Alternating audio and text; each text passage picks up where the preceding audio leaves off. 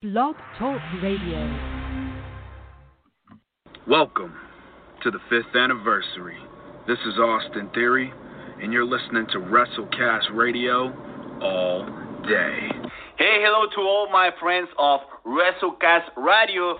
This is Flip Gordon, and I'm very excited to introduce you to one of my favorite wrestling radio shows. Hey, what's up, guys, from WrestleCast Radio? This is Humberto Carrillo, WWE Superstar. You are listening to WrestleCast Radio. El Latino está en la casa, baby. Welcome to WrestleCast Radio.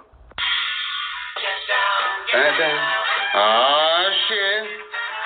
Time to get down, y'all. Time to get down, get funky. With your boy, Two Cold Scorpio.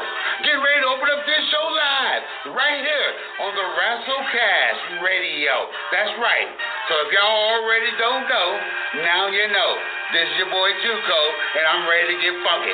So everybody out there, turn it up. Let's do this. I'm coming home. I'm coming home. Tell the world I'm coming home. Here we go again. Right now. Let's stand up and shout. I'ma do things my way. It's my way or the highway.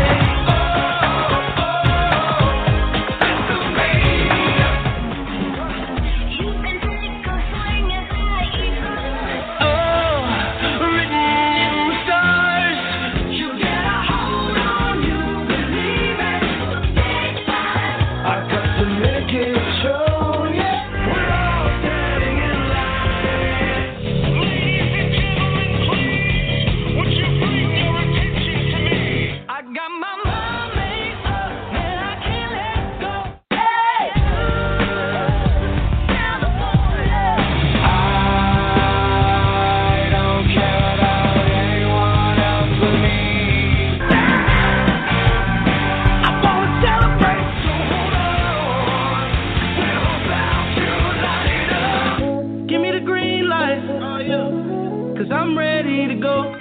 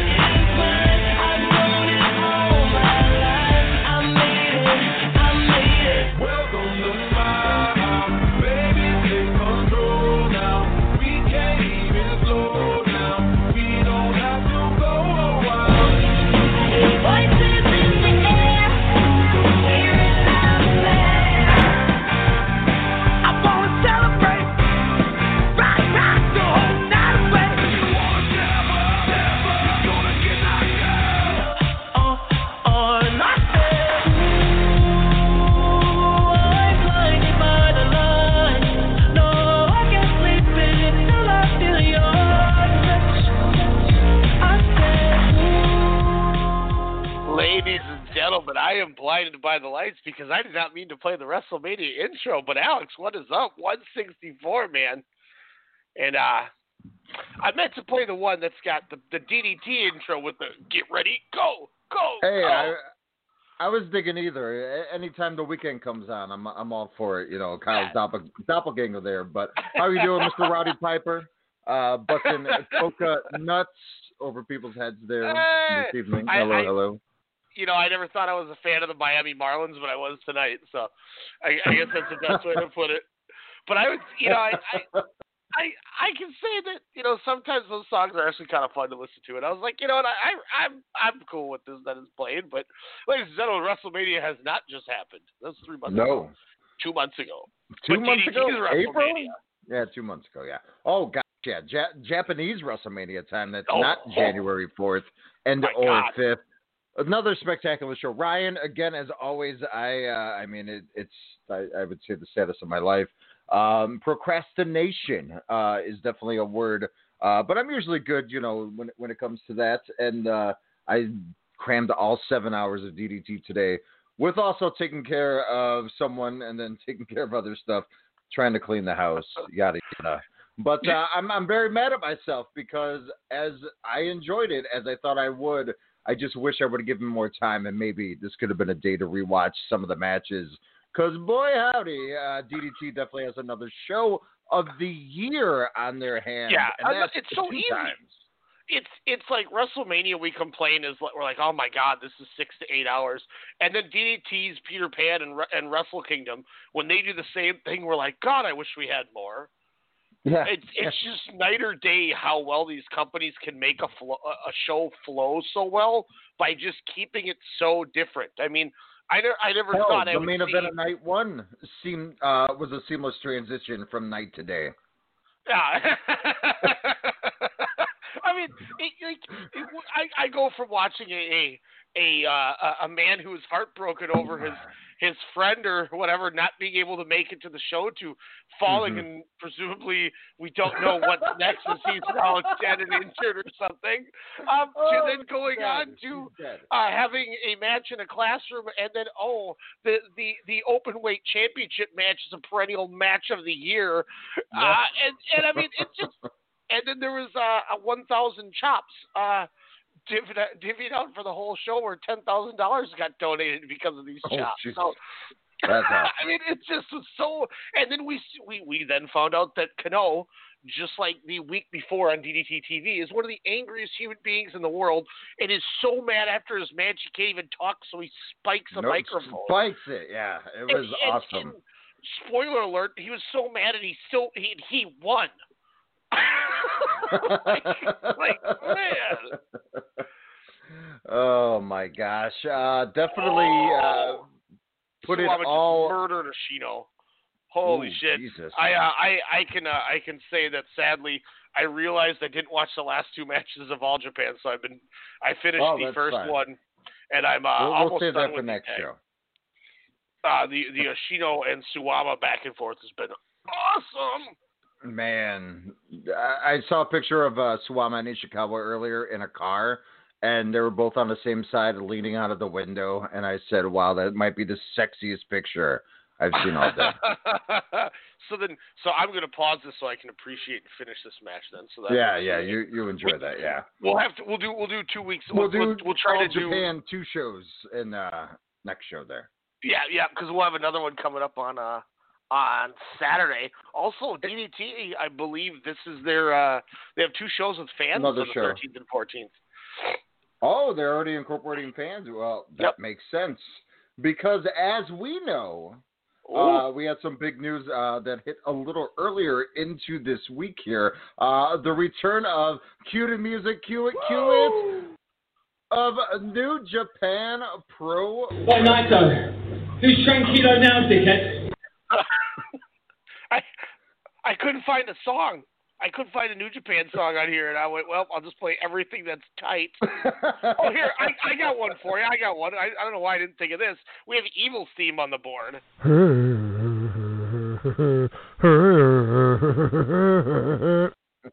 So, I mean, Evil in the tournament. We could never leave out the wonderful Evil sounder there, but what's wonderful, that will be starting June 15th. Not only a special day, the little one will turn the big 1-0, but sadly, that might be pushed aside because New Japan Pro Wrestling, again, is back. The Together Project will be the first event, which will be, as you explained to me the other day, kind of like New Year's Dash, where they don't announce the card. They just kind of throw it out there. Progress did that, I believe a few days before Christmas or after Christmas, like the surprise box show or whatever it was called there. But New Japan's doing that June 15th, so this Monday morning here. But that's just a prelude, Ryan, for June 16th, where they announced the New Japan Cup will be starting from June 16th all the way to the New Japan Cup finals on July 11th at Osaka-jo Hall. Please, let this stay in fruition. But my God, what if they know everyone's brackets? Hey, I did 2 brackets, for God's sakes. I was thinking about doing 5, but I didn't know how much printer ink I still had off of that janky printer I got from Office Mac. But anyways, No, but it's crazy because what if they throw the swerve at us, Ryan? And I know this is a 1 in a cajillion chance, but on June 15th at the All Together Project that New Japan's going to run, what if they do the event that we were supposed to get at the anniversary show? What if they say, hey, we're going to throw Hiromu Takahashi, the IWGP Junior Heavyweight Champion, taking on Tetsuya Two Belts, Tetsuya Naito? Maybe we'll work on that one. But what if we get LIJ member, VLIJ member, and they throw Hiromu at Naito tonight? What do you think? I think there is a genuine possibility that could happen. I didn't even think about that until you said it. Because and it's a perfect way to do that because you can have that match hit, and then the next night in the tournament, Hiromu's wrestling Honma, which regardless if he wins or loses, it's going to be a not as rough night as if it was 2014 Honma. So, okay. I like that. So he's got a little bit of a little cushion, I guess you could say, like in the nicest way possible, where he's not going to have to go balls to the wall 100 miles an hour, and that hopefully will be saved for the quarterfinals instead. So I mean, if you're going to do it, you're not going to have them done and gassed. So I think, I mean, why not? Why not? That's a fantastic idea. And everyone will be so elated and excited that New Japan is back that it doesn't matter the outcome. We already probably assume the outcome, the anniversary show as always. The heavy usually goes, over on the junior there, but I think everyone would just be so ecstatic that A, we get this match finally, and B, the first show back in months, in months. So I think that would be a special treat for us all. Otherwise, they could just run the gauntlet. They could just run that gauntlet and then just say, hey, guys, we're going to give it to you after a month of grueling battles. And I think it's perfect, too, because I think you said that exactly. The perfect way is the heavies usually beat juniors, minus, Shingo and Ospreay making their little runs in the G1 last year. But let's be honest, they're both being moved to heavyweight. I mean, Ospreay posted a picture that he's 227 right now. He looks like a truck.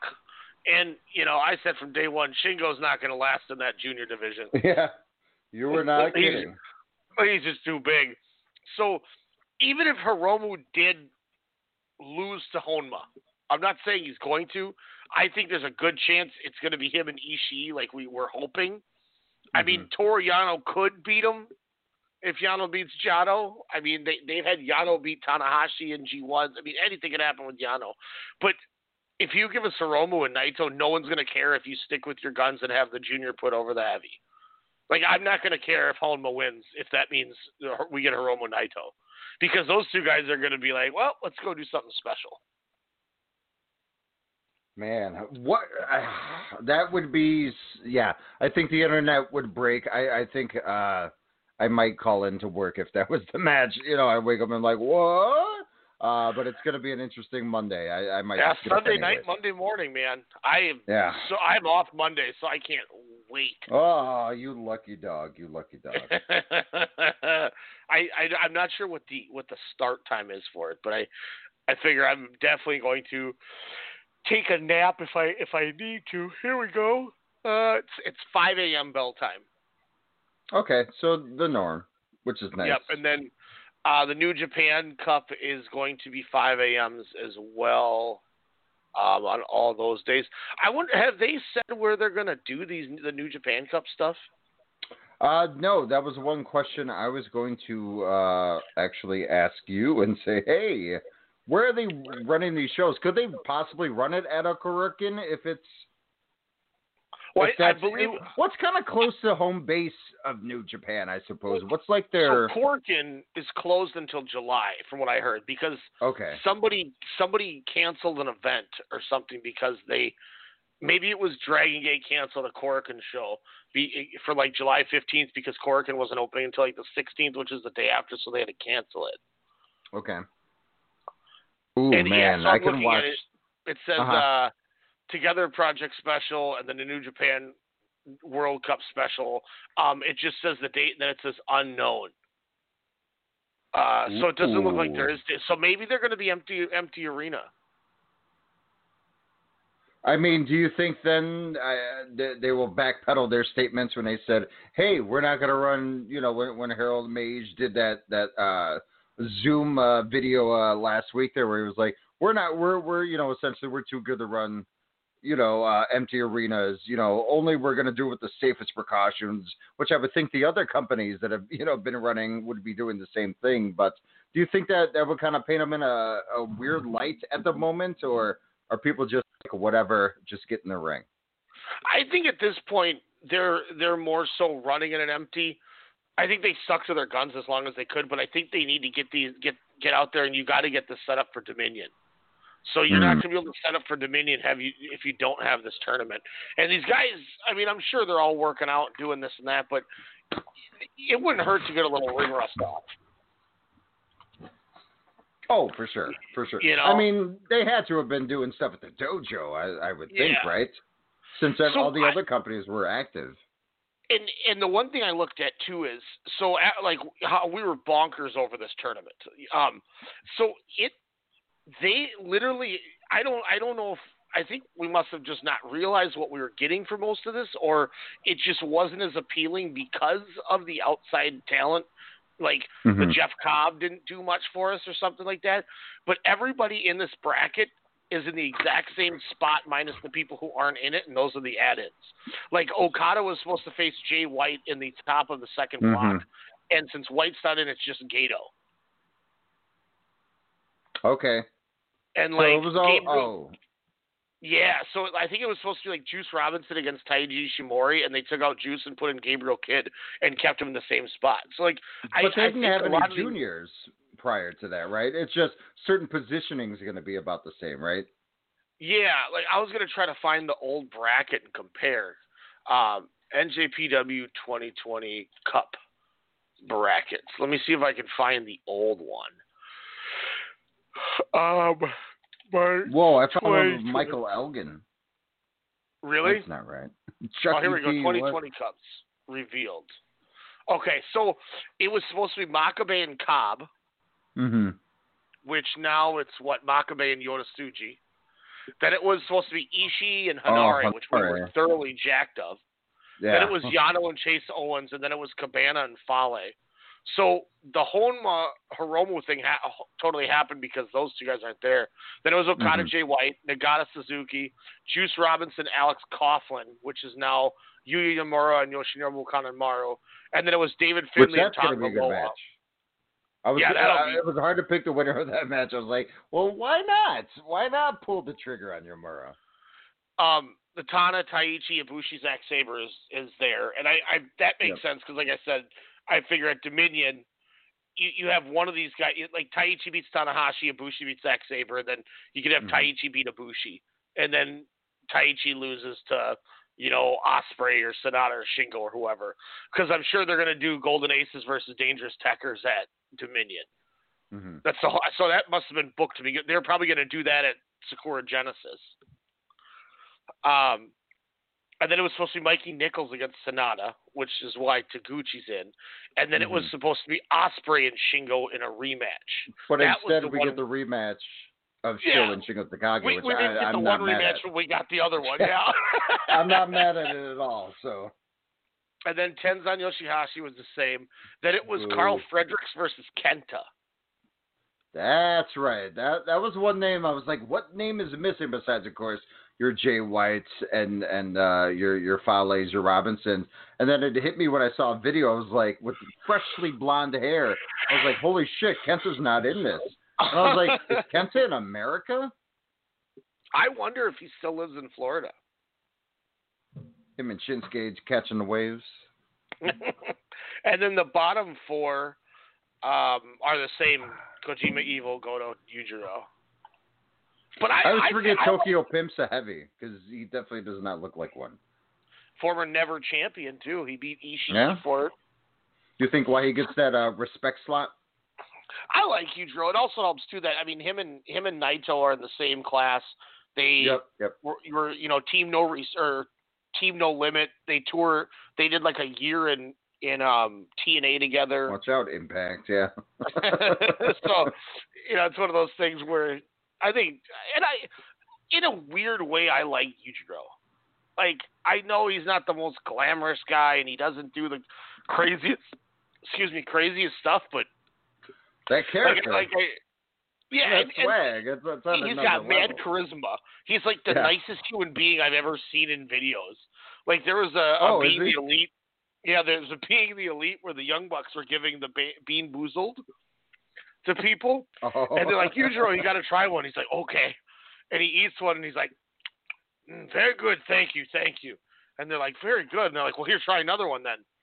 And he's like, also very good, thank you so much. And he's like, these things are awful. And he goes, no, it's good. He's like, you don't have to be nice to us. He goes, it tastes like shit. And they're like, Yujiro's so nice, he's eating dog shit, and he still is, oh, thank you so much. And he's like, I am polite, I'm sorry. He's nothing like his character. Oh, yeah. So besides Ospreay and Takagi missing out on that, is essentially Okada and White a match that, we're kind of bummed we're not seeing, or have we seen it too much within the last few years? I think there's a chance. I guess it gives Okada his win back, too. Yes, obviously he won at the Tokyo or at the MSG in the main event. But I don't know. I think there's also an outside shot that they would have had him win too. Jay White. Jay White? Ooh. Yeah. Man. I was toying with is Gato gonna somehow pull out a victory? Which a lot of people sadly were picking. Are you kind of bummed we're not gonna get Yano Cabana number 2 in the second round, like it was obvious gonna be? I don't know. I'm it would have been kidding. entertaining. That's not a real question. Yeah, I was trying to Yujiro my way out of that one. So, should we run down the old bracket and just kind of see how it would have been? Yeah, are you talking about how we think it would have went? Yeah, Cobb would have probably went over Makabe.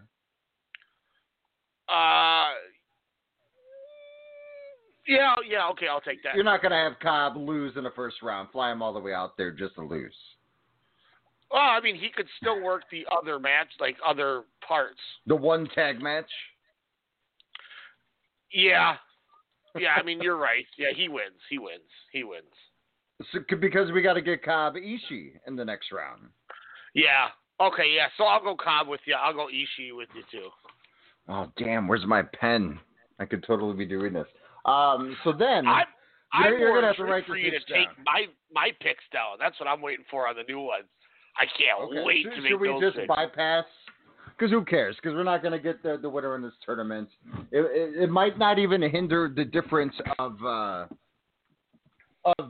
maybe this, the updated cups here. So should we just go over the actual 2020 New Japan Cups here, Ryan? Let's go into it, baby, because we got the New Japan. How many brackets you got? I haven't had more than one bracket of anything since the 2016 NCAA Women's Tournament. I still have that one singles bracket that I wanted to do with you, that March Madness one that I printed months ago. Still have that we have to do one day. We could even we could probably take an hour doing that because of how big it is. That was one of the ones I put in the bag if we didn't have wrestling. Well, I'm not watching Backlash, so I could work on that on Sunday. Maybe we do a Backlash. No, I was going to say maybe we do a Backlash watch along and talk about the New Japan or this fantasy bracket. But I'm like, I don't really want to watch Backlash. I'm going to watch it just to talk about it if we need to. But I'm like, I'm going to watch DDT first. I'm going to watch All Japan first, and if anybody else puts something on, I'm going to watch that first. There probably won't be a Dragongate, so my order will go DDT, All Japan. Then I'll watch that show, take a nap, and get up and watch New Japan probably. Ooh, New Japan. Yeah, Backlash for sure will be on the back burner. I don't even know any matches on there. Besides the Orton Edge greatest wrestling match ever. I couldn't tell you any other match. Asuka versus Charlotte. Charlotte's making appearances all over again. She's wrestling Nia Jax. You know, the one who split Kyrie. This is your quick backlash. This is your quick backlash preview. Oh shit! I forgot it's the week before. Here, I'll pull up the card and we can do a 5-minute preview and then we'll give our brackets. Oh, gross! Like, do we have to? I mean, we don't. I'm curious about who are the matches now that we're talking about it. Oh, here we go, guys. Live Backlash 2020, and it hails from the WWE Performance Center in Orlando, Florida, where they have their people in glass cages acting like video game characters. Shotzi Blackheart doing 800 squats during commercial breaks, ladies and gentlemen. Oh, yuck. I don't think that's possible, she's not fired from that. Or dead. So we have Apollo Crews defending the U.S. title against Andrade. Okay, very WWE. So is this match going to happen with breaking news? Paul Heyman let go of his executive director duties a la Eric Bischoff a few months ago. And Bruce Pritchard will be overseeing both shows now. Are we not going to be getting something to wrestle with? Is this Vince's diabolical plan to keep messing with Conrad Thompson there and Pritchard to essentially break that apart? And B, if you're Heyman, do you kind of get some feelers around, or do you just kind of stick with the and Lesnar coming back? If I'm Heyman, I just continue to collect a paycheck to do nothing. Do you have feelings on Apollo Crews and Andrade? No. I mean, Crews will probably win. I'm hoping. Bailey and gone, Sasha. So Andrade. Wait, when did Bailey and Sasha Banks win the women's tag titles?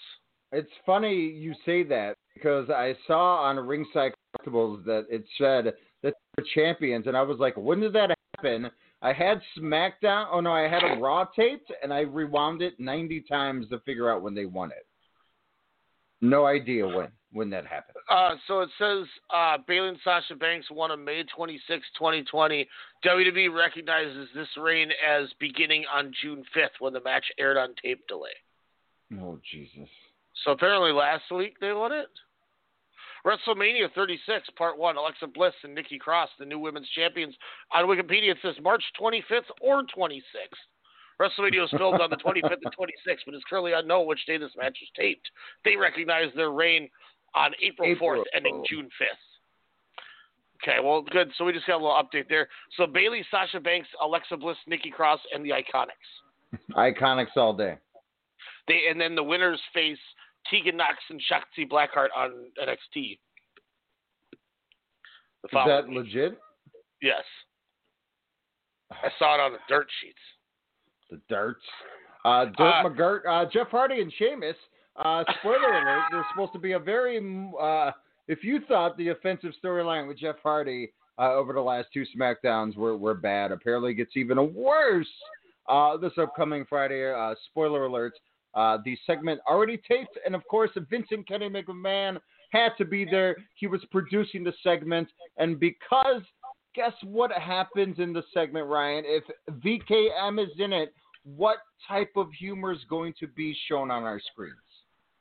Probably like butt humor, or like somebody's getting, like he got too drunk again or something.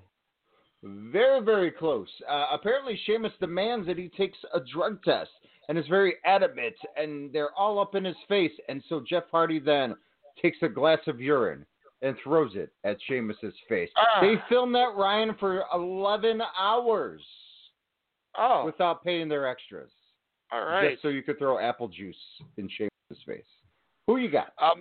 Asuka versus Nia Jax is I don't care about this match. Don't hurt Asuka, Nia. Don't hurt Braun Asuka. Strowman versus The Miz and Morrison 2-on-1 handicap for the title. Since it never happens, Braun Strowman, duh. Now, last time Braun was in a 3-on-1, he lost. So, is 2-on-1 easier for the monster among men? Did I say that right? Like I'm a fucking WWE guy. Drew McIntyre against the hardest working wrestler on the roster, Bobby Lashley. I think it's too soon to take the title off McIntyre. Lashley's doing good business. McIntyre, though, will retain. And then Edge and Randy Orton, the greatest wrestling match ever. Did you hear, or would you be opposed? Apparently someone said, what if it's like a legit 10-second match? They were possibly toying with that idea. Oh, man.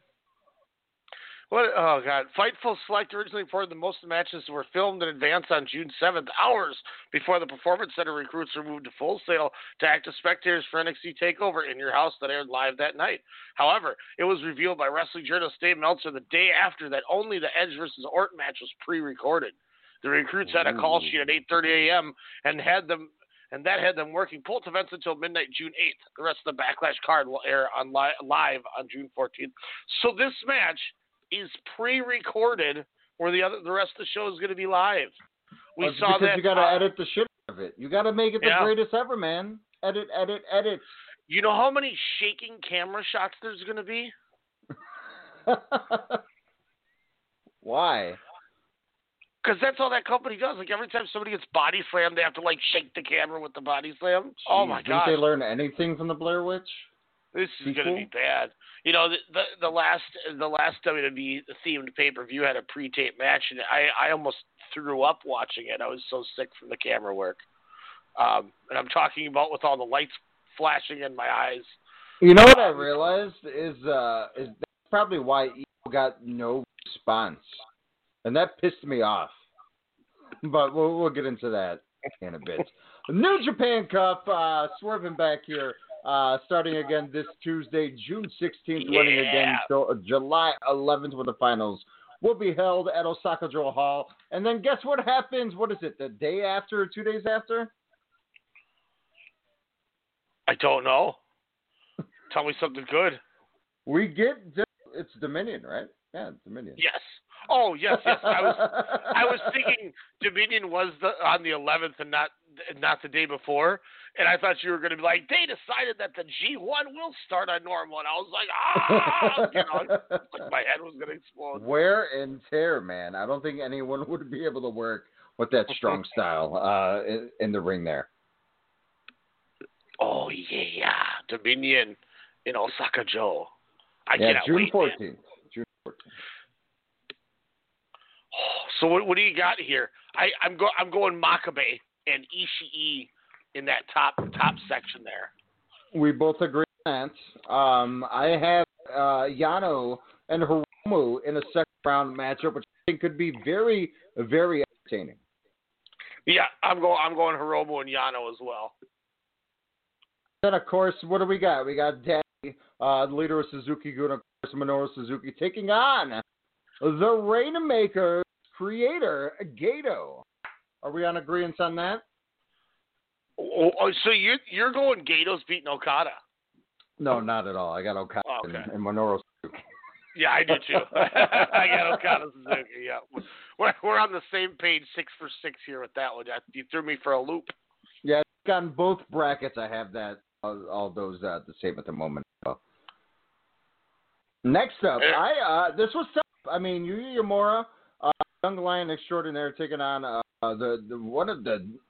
If you had an RED faction that I guess Suzuki-gun's kind of like that. It's essentially the Eita of Suzuki-gun, Yoshinobu, Kanemaru, so tight. Whiskey and all, taking on young lion Yuya Uemura. One bracket I got, of course, Kanemaru advancing, and then one I got Uemura, but I'm going to go with the bracket with Kanemaru advancing, of course, then taking on Bone Soldier 3.0 himself, Taiji Ishimori. Yeah, I'll agree. Look, Yuya Uemura in a couple of years I think is going to get the Jay White push as a young lion. He's got a good look. Do. Yeah, when he comes back from an excursion, I think that'll be him. But right now, he ain't beating the heel master. They're not putting. I'm going to go on a limb and say there will not be one young lion even sniffing a victory in this tournament. And the heel master of all people will be the last one to put one of them over. Yeah, true. Even though he'd probably do good business because he's a good Noah lad from just there. Get him his whiskey. And Ishimori is going to eat Gabriel Kidd alive. He'll give him some good shine, but I think he's going to eat him alive. God, just Ishimori, just don't knock your head. That's all I got to say, please. Yes. Yeah, don't do the Marty Scurll match. Hiroshi Tanahashi and Taichi. In both brackets, I got Taichi going. It was kind of hard, the flopping, for the next match to see who to win there. But I have an inkling, a la, the G1 in Dallas, where I was, I don't think Asuka's going to win. I think Archer's going to take that. And I had the same feeling where I was like, I think Taichi's going to upset Hiroshi Tanahashi, like you said, though, to set up, the gold faces and, of course, Goon members there. The Dangerous Techers. Is that really their gimmick? Cause that's awesome. Yeah, I'm going Taichi and Ibushi. Because Tanahashi doesn't... See, here's the only thing that you know what? Oh, God. The only reason why I didn't go Tana and DSJ was for the fact that we had enough of the interaction of the Saberism with those two within the last couple of years, it seems like. So I was like, I don't need to see that again. Now, I wouldn't mind seeing Tanahashi and Ibushi, but again, I think it's too soon for that. Even if it's in a tournament form. I'm starting to work myself into somewhat of a shoot here. Yep. Where I think... See, but I think you got to have the... I'm starting to think that Tanahashi or Ibushi could win this whole thing. Okay. But the old, I think Tanahashi winning and then putting over Naito at Dominion would be a good thing to do. And Tanahashi's had a nice break, so if you're going to use him, this is a perfect time to have him run the bracket. Mm-hmm. He could beat Okada, and you could give Osaka Joe, Tana Okada, and then Tana and Naito as a thank you for coming back. Yeah, but why not do something fresh? You got a lot of talent there. You got a lot of talent, junior or heavy. I also think you have you're not going to not have the tag titles on the line. Agreed. So if they win, there's no tag. So, oh God, let me come back to this. Is that okay? Can we come back to this one? Because I want to look at something real quick while we're talking. Because I'm working myself. Are you writing down my gimmicks too? No, I couldn't find my writing utensil. All right. I'll remember mine. Okay, let's move to the next thing we're doing this. So we essentially have everything the same on the left side so far. Yes, the left is 100% accurate. And we're going to come back, but we're going to go with in the second set of brackets there on the right side here. The original Axeman himself, Ryosuke Taguchi, taking on, I would say, the forgotten son of Los Ingobernables de Japón, if you will, Sonata, the guy everybody says should be pushed to the roof and this and that and Amish, hair and blah, blah, blah. But guys, he's only 1-8 against Okada. Stop building it up for more than what it actually is. It's not a rivalry. But Sonata, Taguchi, I'm assuming we're both going to go Sonata, even though I ranted against him there. Yeah, I'm going Sonata. All righty. Then, again, a rematch from last year's Best of the Super Juniors, which I was bummed that it was the first match of on the first night there. And then you kind of talked me off a ledge and said, hey, guys, look, it's the first match. They're not going to be tired. They're going to give it all. And they went. They gave it all. Plus, I don't know, times 100, because it's still one of my favorite matches of 2019 there. But Shingo Takagi, I don't think Sho is going to get his win back here. I, kind of have a little plan in place here, a la the Dragongate, King of Gate tournament that just passed here. I'm going to go Shingo with the victory. Yeah, I agree with Shingo for the dub. I agree with that. Next up, we have Hiroyoshi Zenzan taking on Yoshi Hashi. I went back and forth. I got 1-1, but I'm going to go with this bracket. I'm going to say, unfortunately, Yoshihashi somehow stumbles into a victory. Yeah, they're not going to have Tenzan work 2 singles matches. They probably, let alone, don't want him to do 1 singles match. Is it going to be a quick roll-up? No, they'll probably work 10 minutes, 8 minutes. 10 minutes? That's a forever match for Hashi. He's just going to get slapped in the corner. Yeah, Tenzan's just going to hit him a bunch, and then he's going to have his stupid face try to make charismatic things. Fellow Roppongi 3K member. Yeah, what spoiler do you know here? I've been listening to a lot of that Good Brothers podcast. Yo and Bushi, one-on-one. I think this could be an underrated gem in this first round, especially on the right side there. This could be a damn good barn burner. Again, I went 2 brackets with either or, but I think on this one that I'm sticking with, I have Yo taking out Bushi. Who you got? This one's hard. Mm-hmm. Because both guys weren't in this thing. But, God. It sucks because in the way of how I want things is I want interfaction matches. And I have it where, the following round where I would have Bushi and Evil face off in the quarters. Oh, so you'd have, okay. I don't know if they would have Yo win if Show's not going to win. Why not? They boosted Show in the singles within the last year. Why not Yo's turn? Yeah, I feel like... And they were kind of singling him out. Bushi. You're going to go Bushi? Yeah. I don't think Yo is going to win if Show's not going to win. Ooh, it's tough. I don't know. This is a coin flip for me. I'll just go Bushi. Mm-hmm. Bushi, okay. Our first matchup of the night where we are not in agreement. Satoshi Kojima. Whoo, this is going to be a good match. You have no idea. Taking on Evil June 23rd here. We're second to the last match of the first round.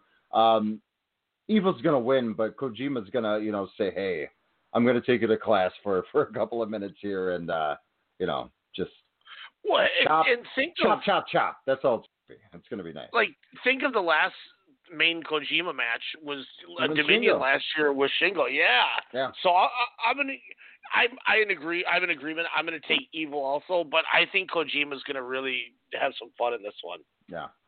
It's going to be good. I can't wait to see what apron spot they do. And is Evil going to swing for the fences on Kojima? Is he going to allow that? Or is this no strip going to protect him? We'll find out. Hiroki Goto take it on.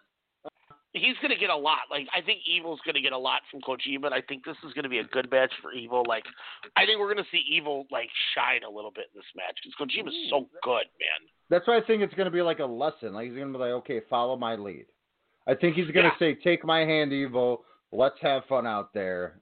And, I think you're right. He's going to shine and hopefully learn, from a veteran as, well regarded as Kojima there.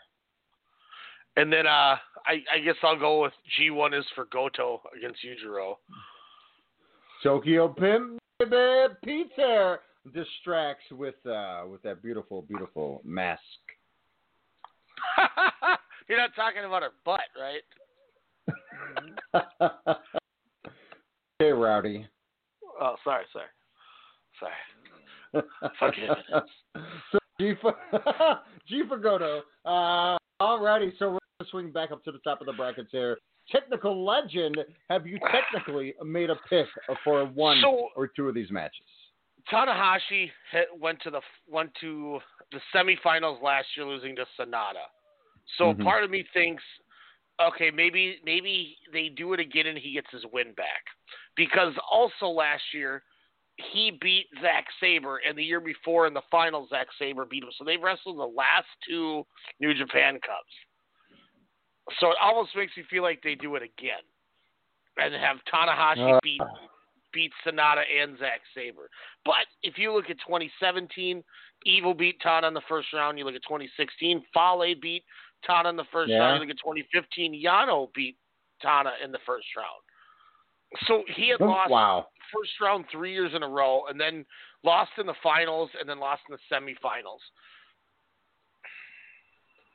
Man, it's so like I feel like there's no way Zack Sabre should beat Ibushi after you just had Ibushi make that run where he won the G1 last year. Mm-hmm. But Agreed. I also feel like they're gonna Tanahashi's gonna win just for the sake of. But I'm not gonna overthink it because. So if I had two brackets, I'll say this: I would have Tanahashi in the Final Four, hands down. But since I don't have a second bracket, but I'm just putting it out there. Like if it happens, I'm saying right now I could see easily Tanahashi and Evil in the finals, and Tanahashi Evil in the semis, and then Tanahashi Okada and Osaka Joe in the finals. If that happens, I'm just saying I'm putting it out there that I think it may happen. But I'm going to go Ibushi and Taichi. Ibushi and Taichi, okay. Yep, That's what I have on my bracket as well. On my second bracket, I got Tana advancing against Taichi. I got Zack Sabre Jr. beating Ibushi. Then I got Sabre over Shingo, Sabre over Evil, and then Sabre over Suzuki in the finals. Ooh, so 2 and 3 years for Zack Sabre in that other bracket. So I think it could happen, but I'm gonna go Ibushi Taichi. So the only thing on our main bracket that we differ is Yo and Bushi. Yes. Yep. Wow. Alrighty. Well, next we're returning back to the left side here. The Okada bracket, as I'm sure we should probably call it. Hiromu Takahashi taking on Chaos member, the Stone Pitbull himself, Paulo Hiroishi. Hiromu Takahashi. That was the first match that caught my eye. Not any of the first rounders. I'm like, holy shit, I'm going to see Tomohiro Ishii go against the ticking time bomb, who's not going to give no F's about getting butted and dropped on his head via the brain buster. This is going to be nuts. This is hard. The size play a difference. Does the strength of Tomohiro Ishii play a difference? I'm hoping so, but I think for my case, I think you got to give Hiromu the surprise win somehow. I don't think he's going to give him any ticking time bomb. I think it's going to be a roll-up surprise victory, and that's going to pop the crowd, the 4,000 that'll be there. So Hiromu I got over Ishii. Who you got? So you have Ishii over Makabe, and then Hiromu over Yano. Yes. Oh, I totally went over. Oh, sorry. No, you're good. I'm just following because I got Ishii over Makabe, but there's something in me that is scared to death that Yano's going to beat Hiromu. Really?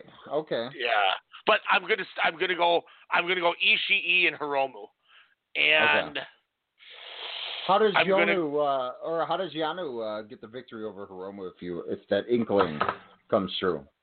Doing any sort of Yanoism he can. He's the ultimate wild card in every one of these things. Like, oh my God. Does Yano try to kidnap Daryl too? Oh, maybe. Yeah, maybe he hides Daryl under the ring and Hiromu goes to try to find him and gets counted out. Ooh, that's an interesting possibility. But I'm going to go Hiromu Ishii. I'm going to go Ishii over Hiromu to make the Final Four. Okay. And so you pick Ishii.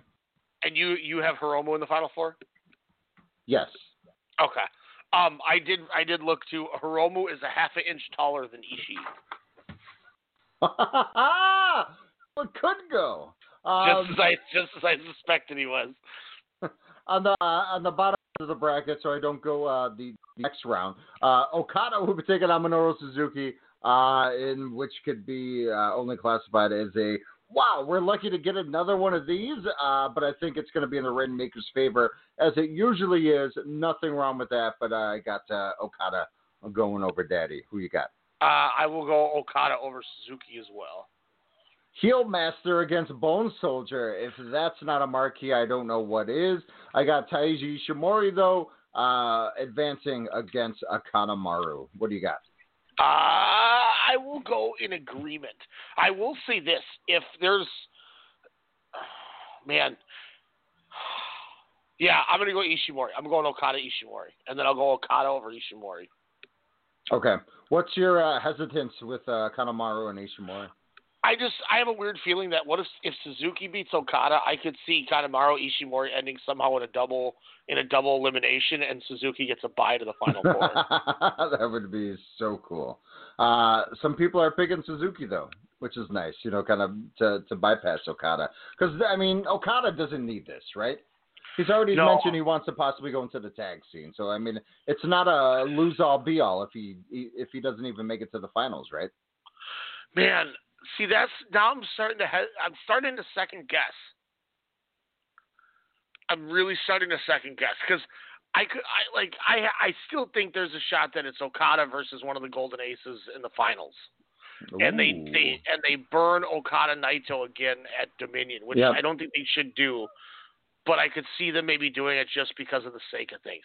But this is New Japan, and their booking is so weird. I'm gonna change my pick. See, and the other thing, because a part of me also thinks they give Ishii the victory over Okada. Oh, see, I was toying with that as well in my mind. To finally give him that victory. Mm-hmm. But then that's when I pulled, because I had that same thing where I was like, I just have a feeling they're going to pull either Okada Naito at Dominion or who I have winning on the right side, where I'm just like, man, oh man, it's just something that they can get out of the way, and if they need to bring it back at the Tokyo Dome, just in case, then they will. But I am in agreement with you. I think it's just too soon. I think it's just something they pulled just to say, like you were saying with Tana and Okada, just to say as a thank you. So, oh my goodness. So what's your change? You know what? Suzuki over Okada. Whoa! Yeah, and then I'm going Suzuki Ishii in the final four, and I'm going to go Suzuki in the finals.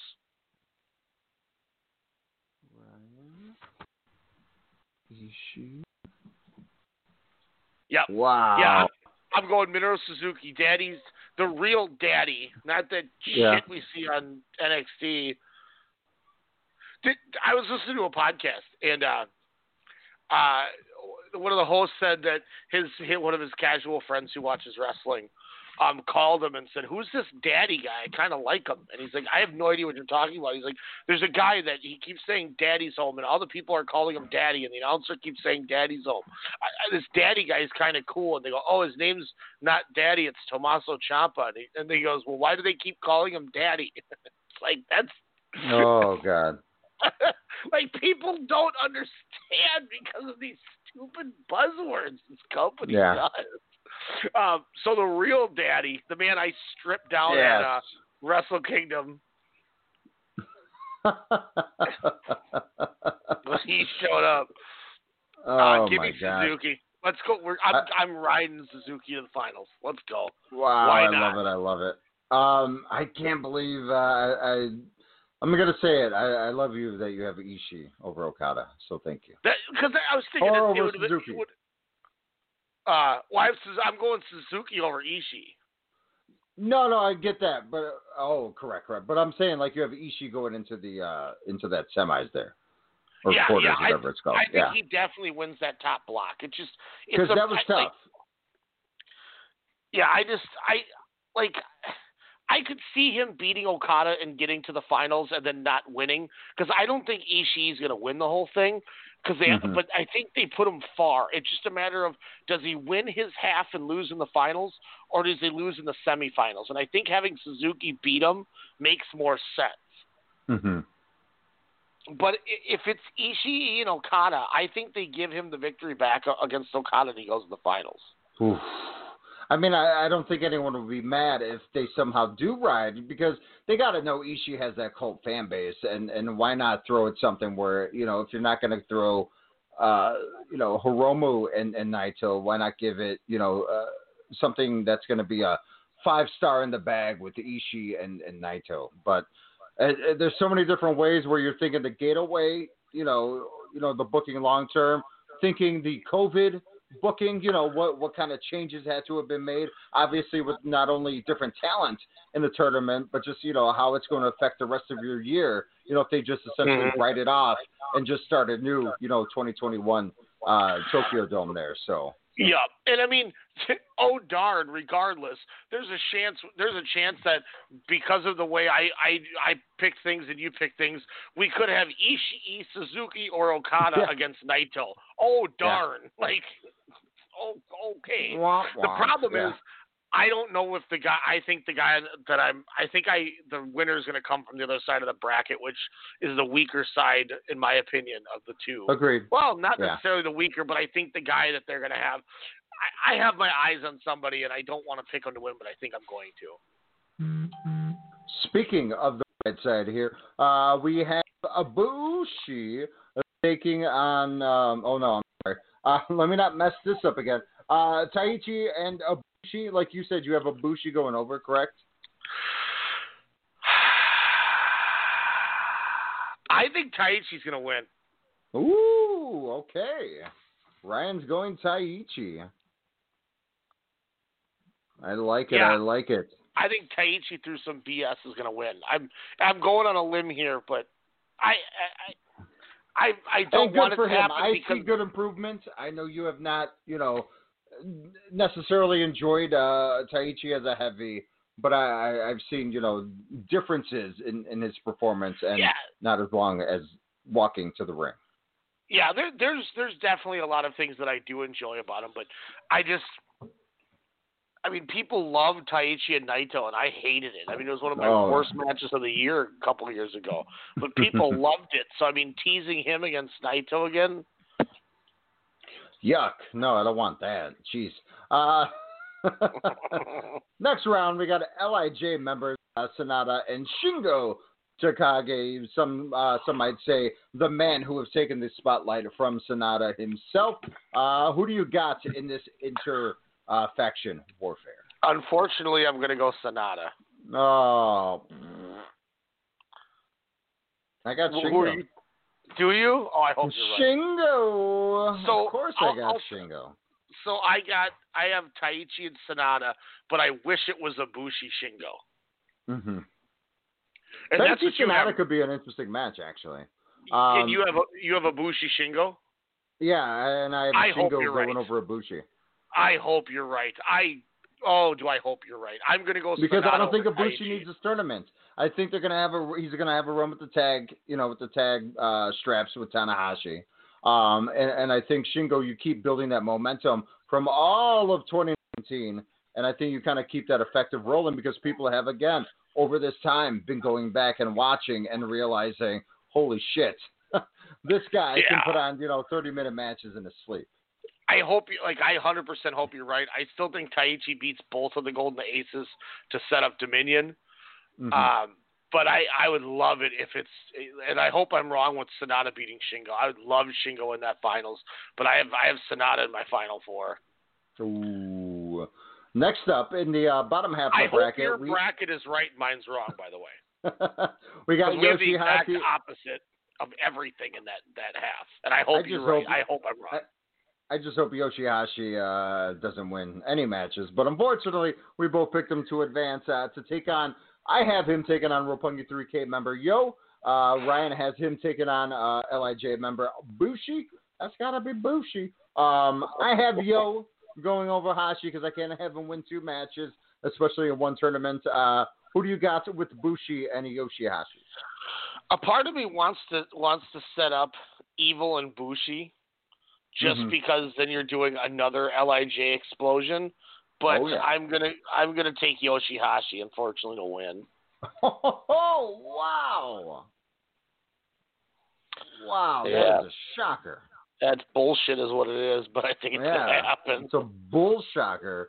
Because why else do you line all the LIJ members sans Hiromu on one side? Yeah. I agree. If you're not going to do those matches. That was my first instinct. I'm like, what?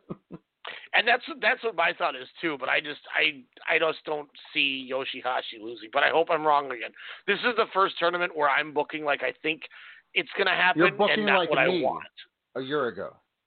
I'm booking what I think Gato's going to do, but I'm not booking. You're booking the way you're booking right now is how I hope it happens, and I'm booking how I think it's going to happen, and I hope it's how I want it. You don't think they're going to be making audibles with everything over the last couple of months? I mean, in a way, they kind of already are. Yeah. Especially if a guy like Jay White might have won this whole thing. Jay White's. So then Gato is winning it all. No. He's going to be in that same position. So you got Yoshihashi and Evil. Who do you got in that one? So I have Evil over Goto. Oh, yes. Well, yeah. That's what you have, too. Obvious. Yeah. Yep. Yes. I'm going to go Evil over Yoshihashi. Okay, perfect. So you have Evil and Sonata in the Final Four. I have Evil and Shingo. So again, inter-factional matchups there. You have Tomohiro Ishii and of course Minoru Suzuki, which you already said. Minoru Suzuki in the finals. Who do you have between Sonata and Evil? And is this finally going to be the straw that breaks the camel's back and separates? And not only because of Wave 2 of the New Japan action figures, or I shouldn't even call them action figures, but the New Japan figures that had the LIJ Wave stand Sonata. Do you think Sonata is so bitter and angry he finally takes out his tag team partner? I think he gets his win back from last year when they wrestled, I think, at the G1. So I'm going to go Sonata. So you got Sonata taking on Minoru Suzuki. Does Daddy do the job? A lay down for Sonata to give him what not the bitter end? What's his gimmick? The Land's End? The sweater lock? Oh yeah. Man, I feel like Suzuki should win this so you can do Suzuki Naito and put all that heat on that match. That would be but so since good. there's no Road 2 shows to build the match, I'm going to pick Sonata to win the 2020 New Japan Cup. Sonata and Tetsuya Naito. I don't like it, but I think it's going to happen. So Ryan's pick is Sonata, while I have Hiromu Takahashi taking on Okada on the left side there, which that's just a dream match right there. Oh my Okada finally nails the tombstone. The tombstone on the neck of Hiromu, which the crowd of 17 gasp, and Okada pins in respect, and then they both walk out together. Daryl, of course, in the middle. Then I got Kazuchika Okada taking on Shingo Takagi. Oh my Lord, have mercy on my life. 2020 Finals, where we have Shingo Takagi beating one Rainmaker Kazuchika Okada to set up Shingo Tetsuya Naito at Dominion just a few days later at Osaka Joe Hall. So I think if Shingo's going to win, he's got to beat somebody that he's already beaten. Or that I don't think that he would beat Okada. But goddamn would I love to see it. But I hope, man, that Shingo makes that run. I can see it. They're going to do Shingo. He beats like a guy like Suzuki or a guy like Ishii. I just don't know if they'd want Okada to lose to him.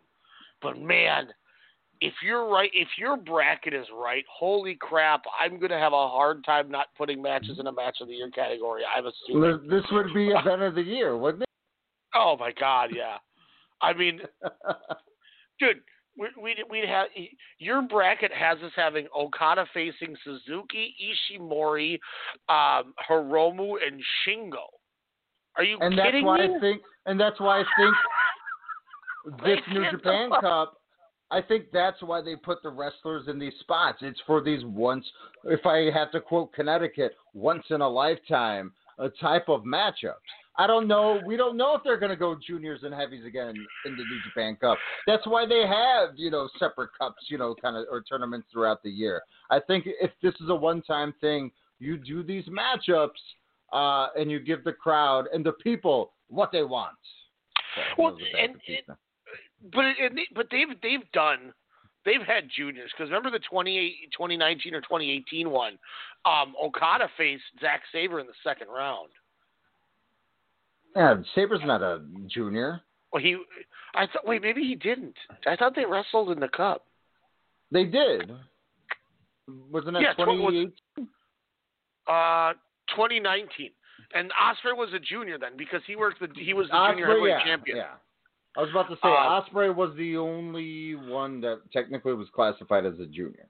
Was he the only one that was in even though everyone was like, okay, you're moving up, like you were saying with Shingo. Him and Shingo, yeah.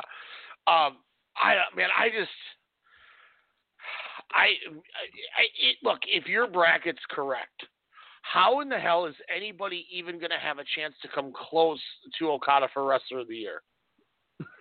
I'm just saying, because this guy's going to go, well, I already have the top 2 matches of 2020 locked down the first weekend. After what I gave you people with Ibushi and Naito, like nobody's touching those matches. Those are probably 2 of the 10 in the top 10 greatest matches I've ever seen in my life. Like I hands down cannot fathom how amazing those matches were. Does it cement his legacy of wrestler of the 2020s if these matches somehow come to fruition? And of course, Wrestle Kingdom. Kazuchika Okada goes, COVID-19, bitch, I put on 5-star matches in the first half of the year. Hold my Sapporo. Yeah, and I didn't even get to wrestle for 4 of those months. So this man in 2 months might have like 5-star matches. Like he just kind of brushes his. Dirt on your shoulder by Jay-Z is like him when he walks around. When he's driving in his Lambo. Yeah, it's incredible to think, because if him and Suzuki are working the way they're working, they can go 5. They've done it before. Mm-hmm. He's going to easily get a 4-star match with Ishimori, because Ishimori will come to work. And the only reason I don't say a 5-star like classic with him is because that's not what that match needs to be. That match needs to be Okada just cementing it until Okada slows it down. It doesn't matter if it's Ishii or Hiromu. That might be 5.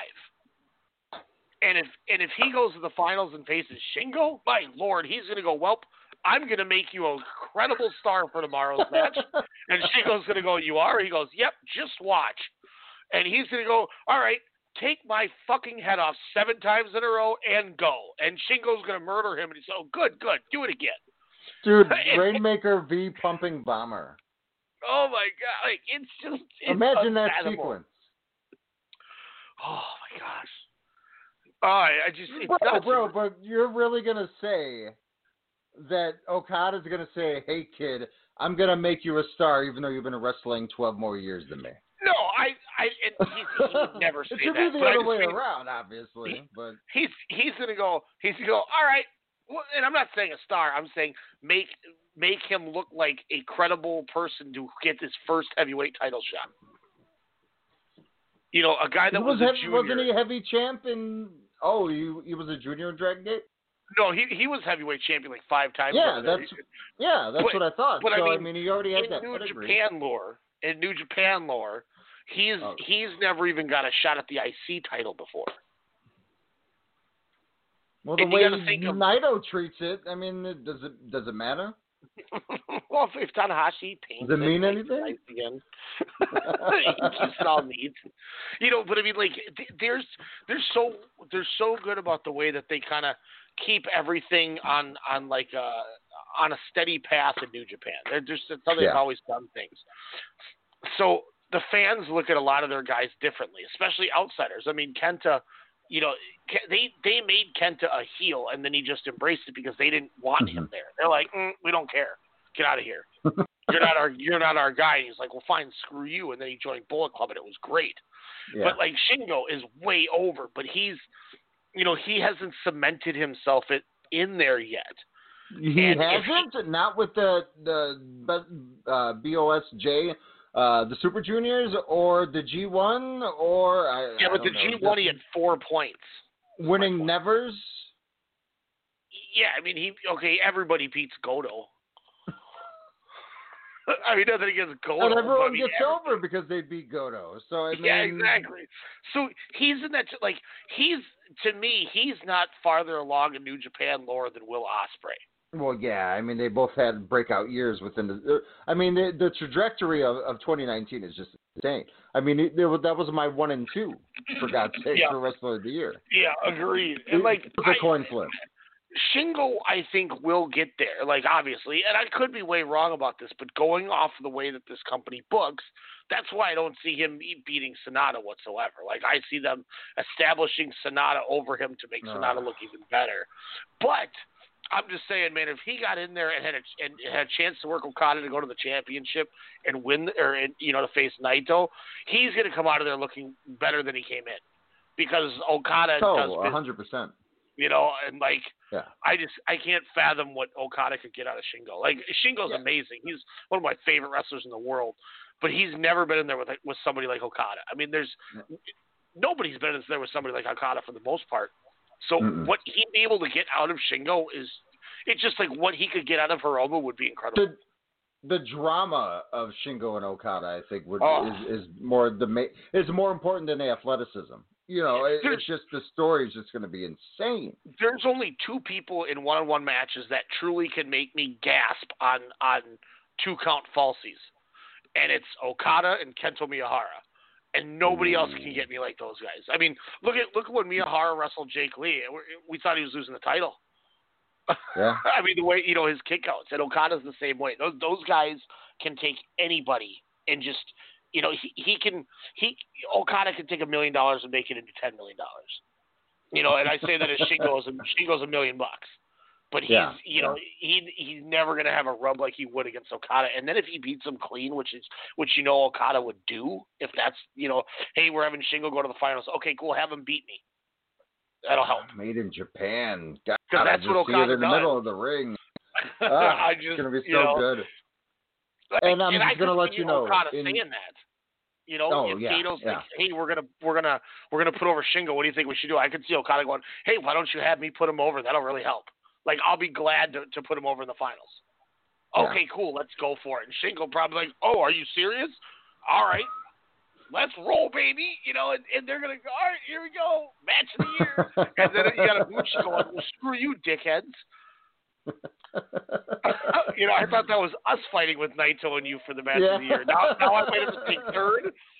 And then once again, it's Okada going, hey, it's 2017 all over again. I am filling everybody's match of the year list myself. It's Walter of 2018. Get out of my way. I'm taking everything. Oh, man. It's going to be – God, it's going to be so fun. It's going to be great. New Japan's back, guys.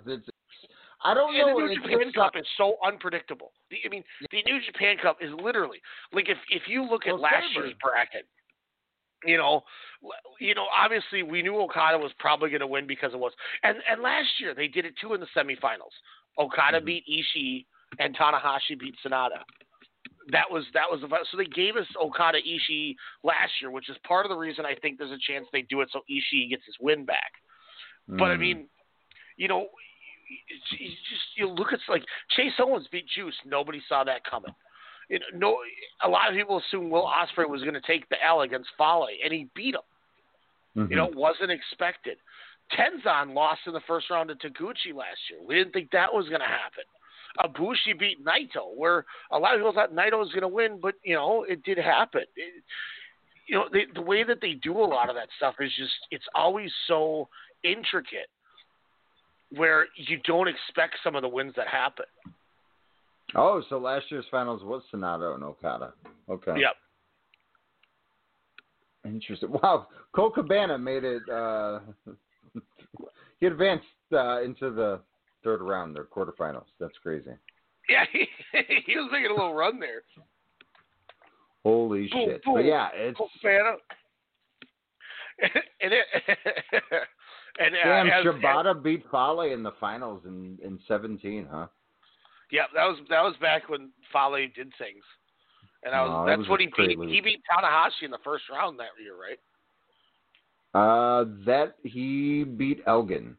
Elgin, okay. It was 2016. He beat Elgin, then he went through Yano, and then he went through Evil, and then unfortunately didn't beat Shibata, because if he did, then Shibata essentially would still be wrestling. Yeah, well, and then Shibata was like, well, I want to get on this match of the year thing with you and Omega. Yeah, and he did. Whew. Well, and as we said when we were trying to, we're going to cram in a nice, easy show here, an hour and 15 in, and we just finished New Japan. What did I tell you the two longest segments are going to be? You're New right. Japan Yep. and DDT. Because as we preview a tournament that will start within a couple of days, we have just ended one tournament, Dragongate, King of the Gate to be exact. Yeah. So, of course, we had nights 3, and then, of course, the essentially the semifinals and the finals and the battle royal to kind of find who would be that fourth entrant to kind of set up the semifinals there, something along those rounds. But so when we talked last week, we saw the four matches from the 3 blocks. Yep. And then did we see KZ Yamato yet, or had that not been seen yet? We had seen that one, yes. Okay. So and then you saw Benkei Eita before. Yep. So we okay. So I'm just trying to I have all of the nights on, like, everything on one page. Oh, nice. So I was just making sure. So we had Yamato defeating Diamante 2 3/4. I went. You mean Diamante Malenko? Because hot damn, Di Malenko was looking like, or Diamante was looking like Di Malenko after having no offense whatsoever. No, I'm kidding. His career, he had no offense, but Diamante was running with submissions, with strikes. He was working the body, the legs, the head, the neck, Ryan. And then, of course, as I meant to say the reverse, after 10 minutes of no offense by Yamato, he gets that roll up there.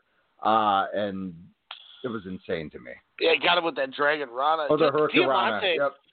Has definitely come up from the last, year he's been with touring with these guys.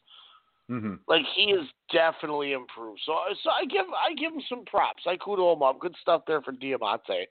Awesome match. Kaito Ishida, Kickboy with a schoolboy beat Naruki Doi going to the final four. I went 3.5, man. I really liked it.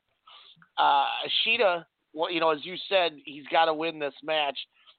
A hell of a good job. I was tremendously happy with this. Fun match. And then obviously, which was pretty expected here, but they did a great job making him look great. Eita with a super kick for no reason whatsoever defeats Dragon Daya. It was totally that Ray Phoenix, Eric Andre kick that Daya started that match off with that kick to Eita in the corner. I love how Eita has him beat and then picks him up just to super kick him and then pin him. He's like, I want to kick you. So. And ironically, last week, that extra super kick he did, I said that during the Ben K match, and I don't think you caught it. And I went, oh, shit, I accidentally gave the finish away to the wrong match. Oh. So I was hoping, I was like, I don't think he caught it, but I'm not going to say anything. Because I forgot that it was Dragon Daya, that he picked up and redid it, and not Ben K. So I was like, I'm a dick. And then, well, technically he did, because Daya and Ben K both kind of collapsed, kind of down after those kicks. So, I mean, it could have been either or. That's why, apparently I knew the future there. So. And Eita, once again, the best music in wrestling. His entrance music is goated. I love how it gives like the 80s overdrive again. It's got that like 80s vibe to it. It's so tight. Oh man! And then the Battle Royal. I'm trying to remember. I had picked KZ to win. Who did you have that you picked to win? I want to say I thought in the beginning I picked Io Watanabe to kind of get that win back. I think that's what it was too. That's who I wanted deep down. But this was a fun battle royal. I love that video game music, that Duke Silver jazz, saxophone playing in the background while these all the contestants or losers, if you will, went up to the stage and grabbed an envelope in a box, mystery box there, and kind of explain, as you did to me over the phone there, kind of what was happening here. Yes, so they all picked an envelope, and only, I think, 10 of the envelopes out of the 20, one of them had a entrant into the Battle Royal, which was a second chance Battle Royal to be in that Final Four to win the King of Gate. And, you know, half of the guys got him, and half of them didn't. You could tell who was mad about it. They all came out, pulled a random envelope out of a box, and, you know, the rest was history. And, man, I'll tell you what, this Battle Royal was so fun. Well, yes. Big R. Shimizu was like the MVP of that Battle Royal. He was great in that Battle Royal. And they were beating the piss out of RED. Like, they broke off my factions. Toromon took one of the guys, and Dragongate took another one of the guys, and they just beat the hell out of these guys. And then the second they got one opening, they eliminated somebody, and then they eliminated somebody, and all of a sudden RED started dwindling the numbers down. And Big R is doing shot puts, and I mean, and I'm like, oh my God, they're taking over this whole thing. Mm-hmm. And then Doi at the end sneaks in that victory. And the kicker for me was, obviously I picked KZ. I thought Doi was going to beat Kaito Ishida, so that's part of the reason I didn't even fathom to think Doi. But I love how do you remember who the first guy eliminated was from the Battle Royal? Ben K by Io Watanabe. I couldn't believe it. I was like, awesome. I was watching that with Demetrius, and we popped so hard. Yeah. And then we looked at each other and said, we just popped for the first elimination of a Battle Royal. Because Ben K was awesome. He looked he looked fluid. He looked like he was ready to take that championship back from the rookie Doi. Like you were talking about Big R.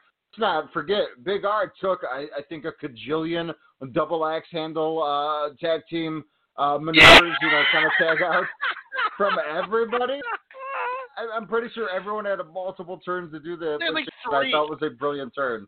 It was awesome. They just kept doing it and doing it, and they're murdering these guys. And then Ben K, like you said, just starts throwing his body at everybody, and then he gets dumped, and everyone kind of just looks. And then like, Genki gets tossed by Io, and then Daya throws out Io, and I was like, shit, there's my pick. And then there's pins involved because then Big R rolls up Daya to eliminate him. But I thought the spot of the night, though, was KZ kind of getting caught by Big R. Gets fall-away slammed from the side of the ring to the outside to eliminate him over the top rope.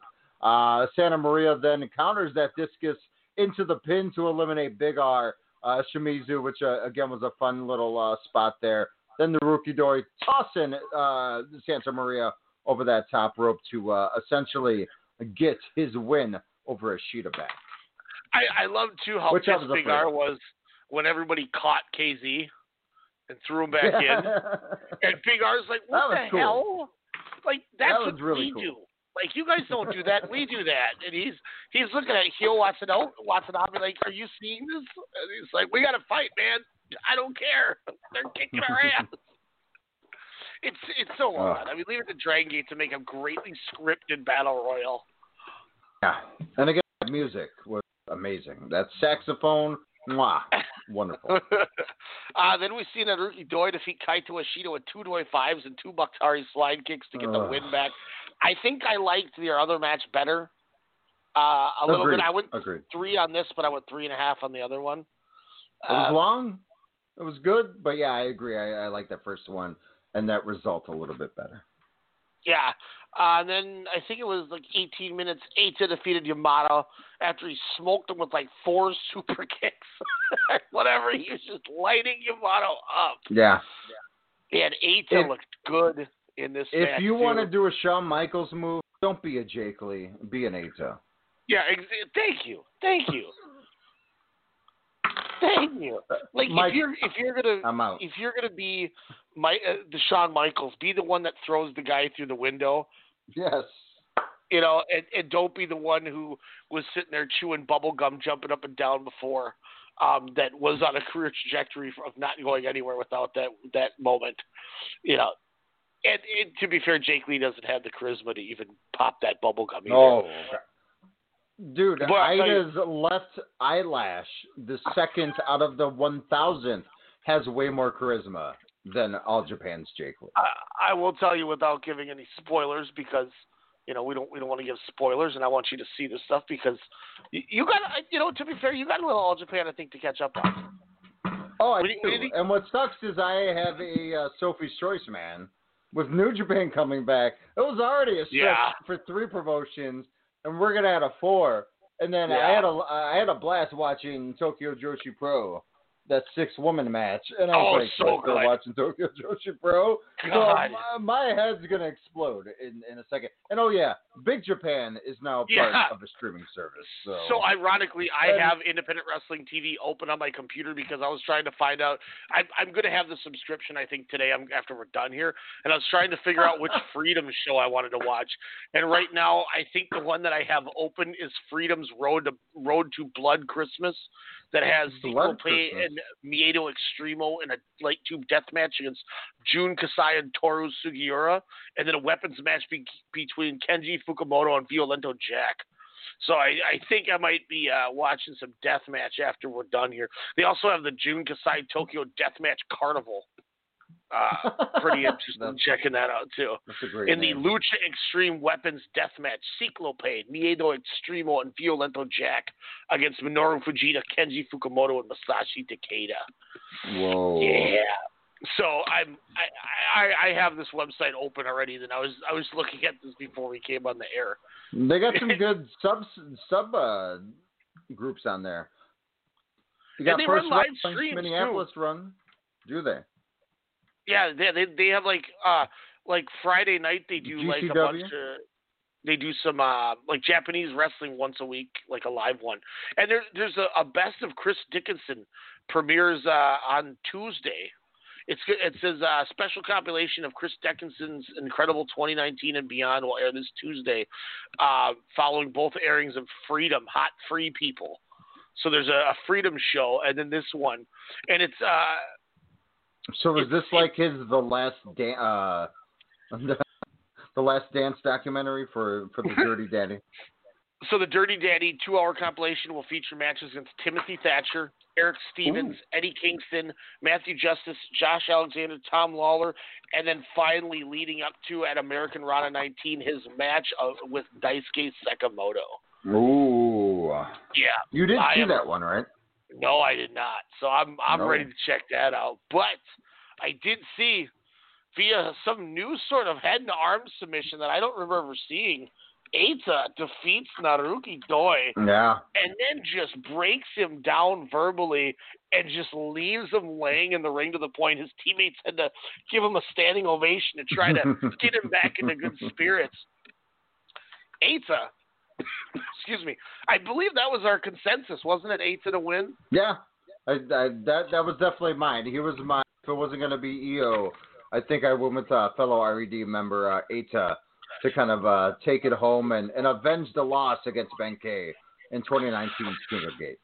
Now, I'm wondering if they're going to run the Kobe World Hall show still. And that, do you think they still hold it in July? Didn't they cancel a lot of July dates, Dragongate? Yeah, that's what I'm trying. And I think Kobe World last year was in the middle of June. I think it was like June 16th or something, but I could be wrong. I can look back. Let me pull up my documents. I mean, obviously, like the New Japan Cup. I mean, if they run it in like August, July 21st. Okay, was Kobe World? So, yes. So I mean, if they run it in August, I mean, no one's gonna like go nuts, right? And they would be okay with it. Oh yeah. I think you still. No problem doing that. God, Kobe World. So what's your big get? Show, I mean, obviously last year the big thing was Ultimo Dragon, Toramon. I mean, what do you think you can expect besides, of course, setting up Eita and the Rookie Doi for the KOD championship here? But did I just say KOD? It's happening. But I mean, what do you think? Well, I mean, what do you think the big get's going to be? I don't know. I think just the fact that they're back is going to be good. Okay. Yeah, Kobe World. Yep. July 21st. Yeah. Okay. God, this was a good show. This show had an average match rating of 4 stars for me. Jeez. Take that, Kness. The Kness opener 3 1/4.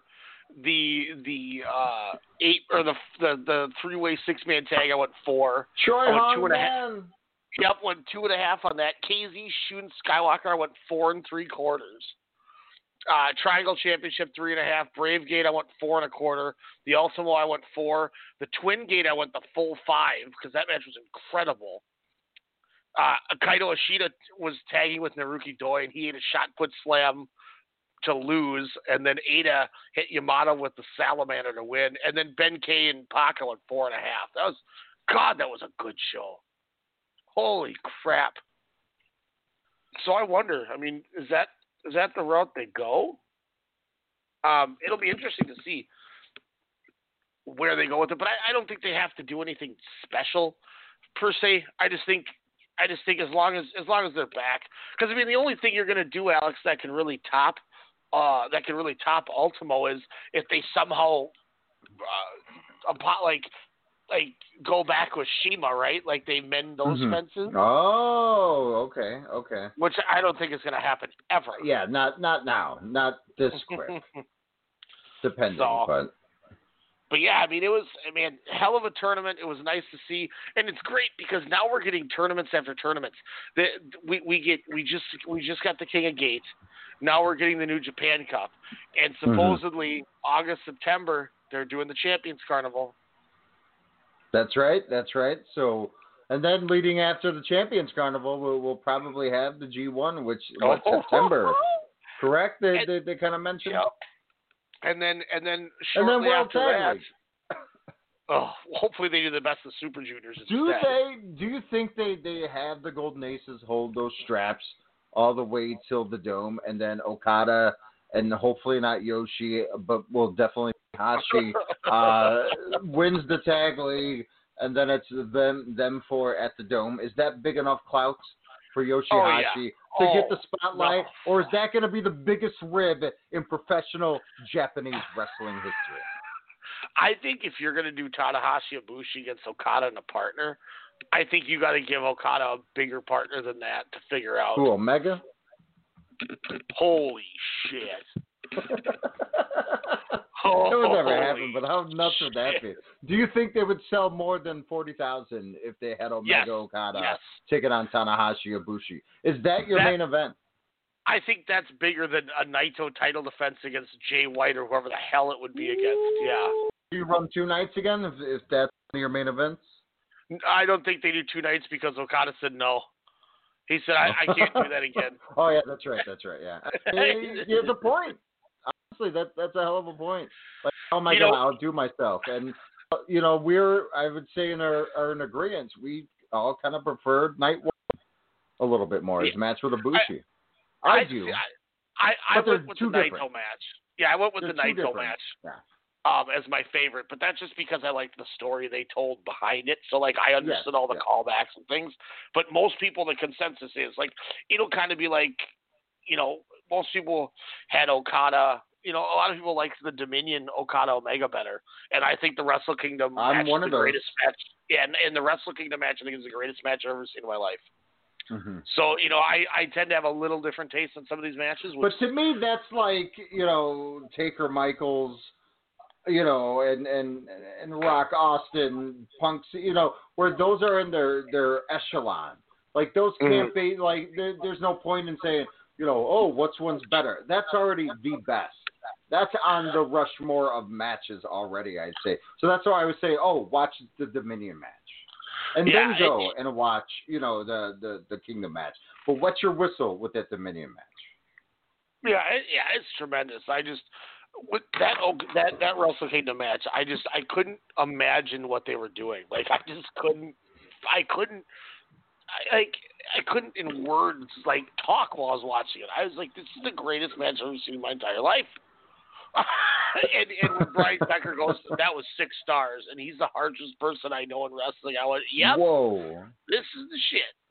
If somehow the relationship is quote unquote mended and everyone's happy and they can fly to Japan, say you had the straps on Omega and Page, from AEW all the way to January. Do you kind of do a champion marquee match? Titles don't have to be on the line, but them versus the Golden Aces, does that have as much clout? Obviously not, but if you make them strong, I mean, Page is over. I'll tell you the one I would love to see. If Okada kind of has his way with putting super cards together, and there's a certain person who said that I would love to branch out and face him. I would love it if they did Tanahashi and Ibushi against Okada and Kaito Kiyomiya. Oh, man. Ibushi lights? Oh my God. Yeah. Ibushi? Because that dude would come into this and go, I'm going to make myself known as the ace that I am in this company. Ooh. Just watch. And he would show out, and he would have a reason to show out. And I think Go Shiozaki might have something to say about that. Or Kano. Okay, here you go. You want to do that? Let's Gura. do this. I'm not trying to fantasy book, but let's just do Okada Kiyomiya 1-on-1 at New Japan Cup. If you want to do something crazy, do Golden Aces against Access. Yes. Golden Aces against Nakajima and Shiozaki. There you go. Oh, man. Hey, there you go. Nakajima's name was on that New Japan website. That caused you and a few thousand people to go nuts on the social media. So why not, right? Okay, now I'm getting real crazy. You want to have a who's who? Remember the round robins that they used to do at Starrcade with the 4 tag teams? Yeah. If you want to put together a super show like that, and you want to put people on here, give me something that involves Golden Aces, Axis, Violent Giants, and Strong BJ. I don't care who wrestles who. Nope, that ring would break. That ring could not sustain that much strength and star power. And machismo. Oh my God! My eyeballs, let alone millions of other eyeballs watching that, they would explode. Our hearts would explode. There is so many great tag teams right now, and the only problem is they're all in different companies. I was about to say they're not in New Japan. They're all separated. You know what I mean? Who has the better tag Giants. division, WWE or New Japan?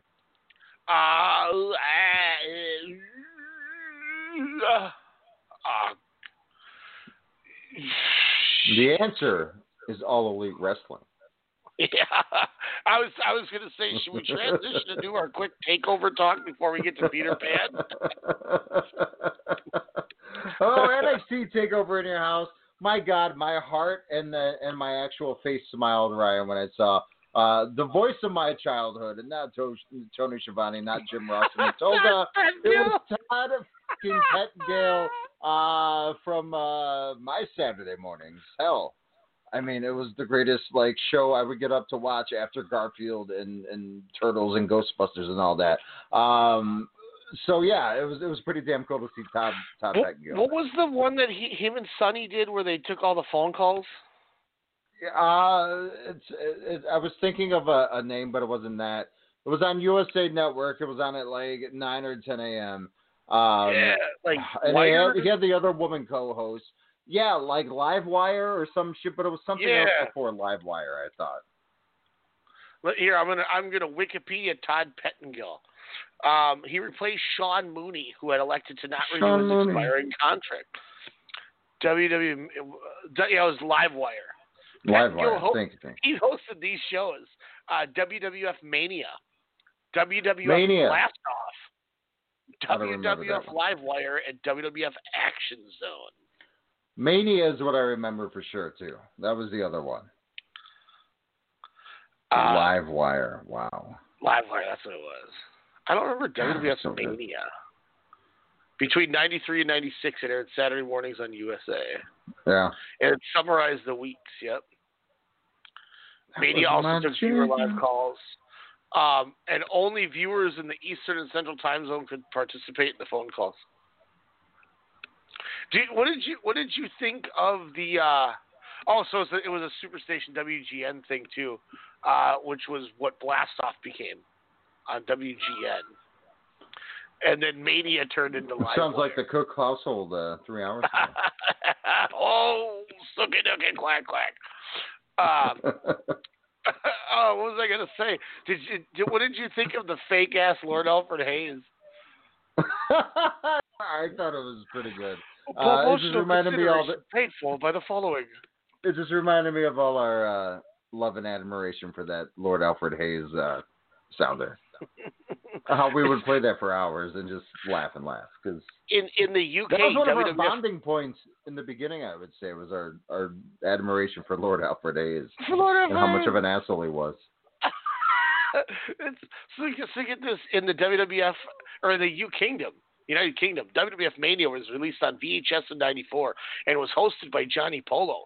It featured a 10-man tag team with IRS, Jeff Jarrett, Rick Martel, and the Head Shrinkers versus Tatanka, 1-2-3 Kid, Bob Holly, and the Smoking Guns.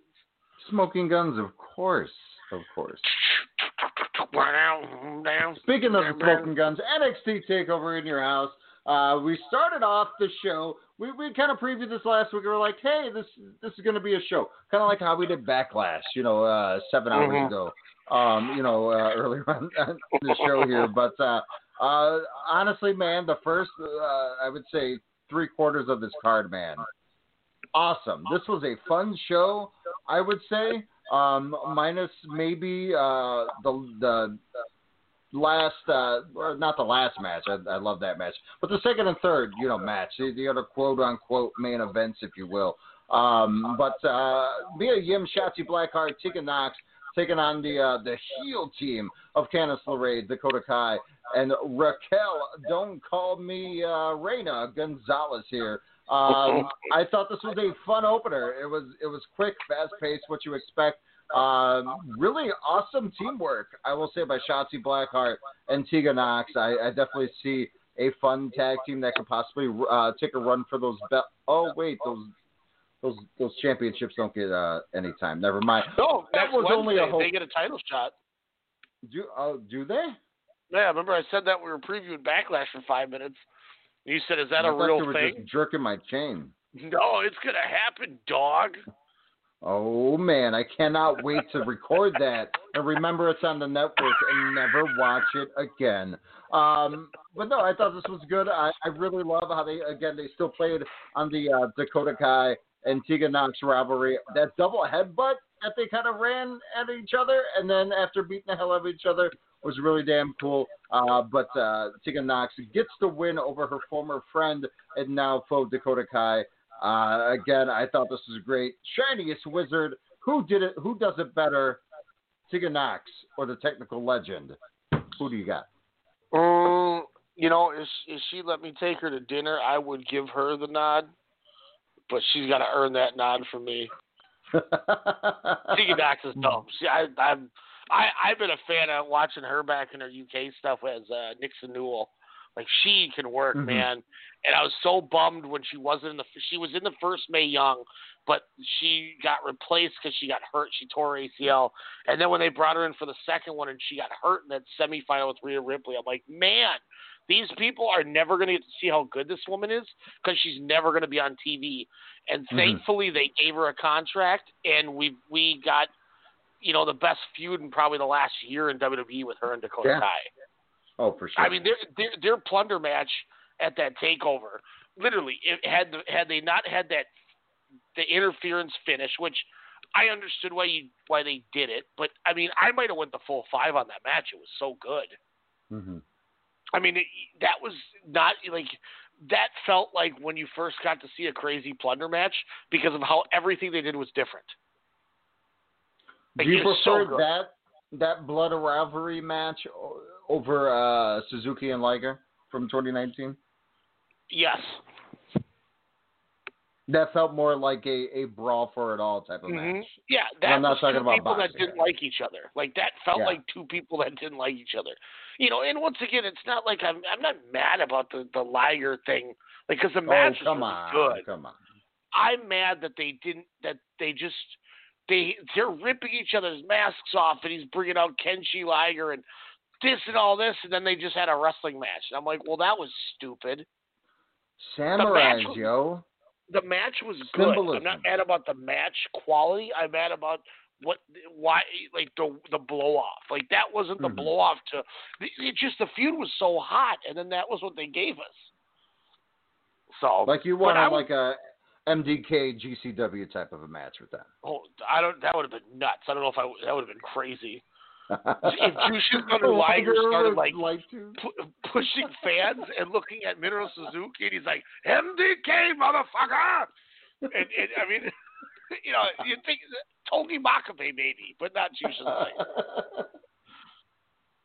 Oh, man. Coming up next, I will say will be on probably my surprise match of the year, and has turned my my whole value, or whatever you want to say, my outlook on one Damian Martinez, as we got Punishment Priest taking on the Demon, Finn Balor here.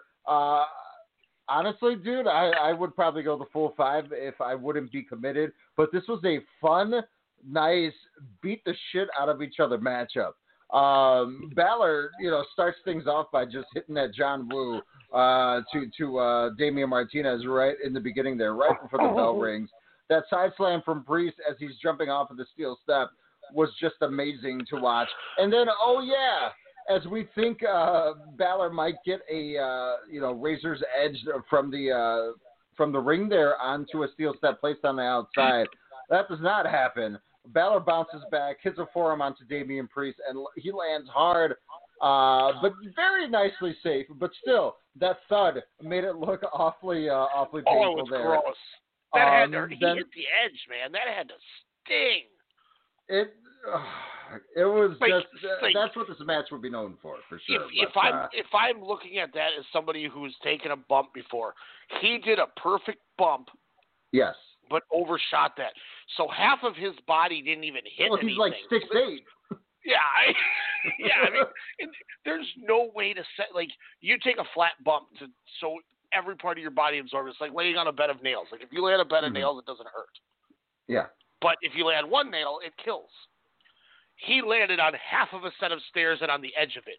And you could tell, like, when he hit, he didn't move for a second. You could hear him going, ooh, like, you could see like, him after that second, like, tense his body up because you're like, yeah, I mean, God. he's like opening and closing his hand. Like, he just felt like he got that shock up his butt. Like, that was nasty. Like, I watched it. When I was watching, I was like, oh my God, I would never take that bump.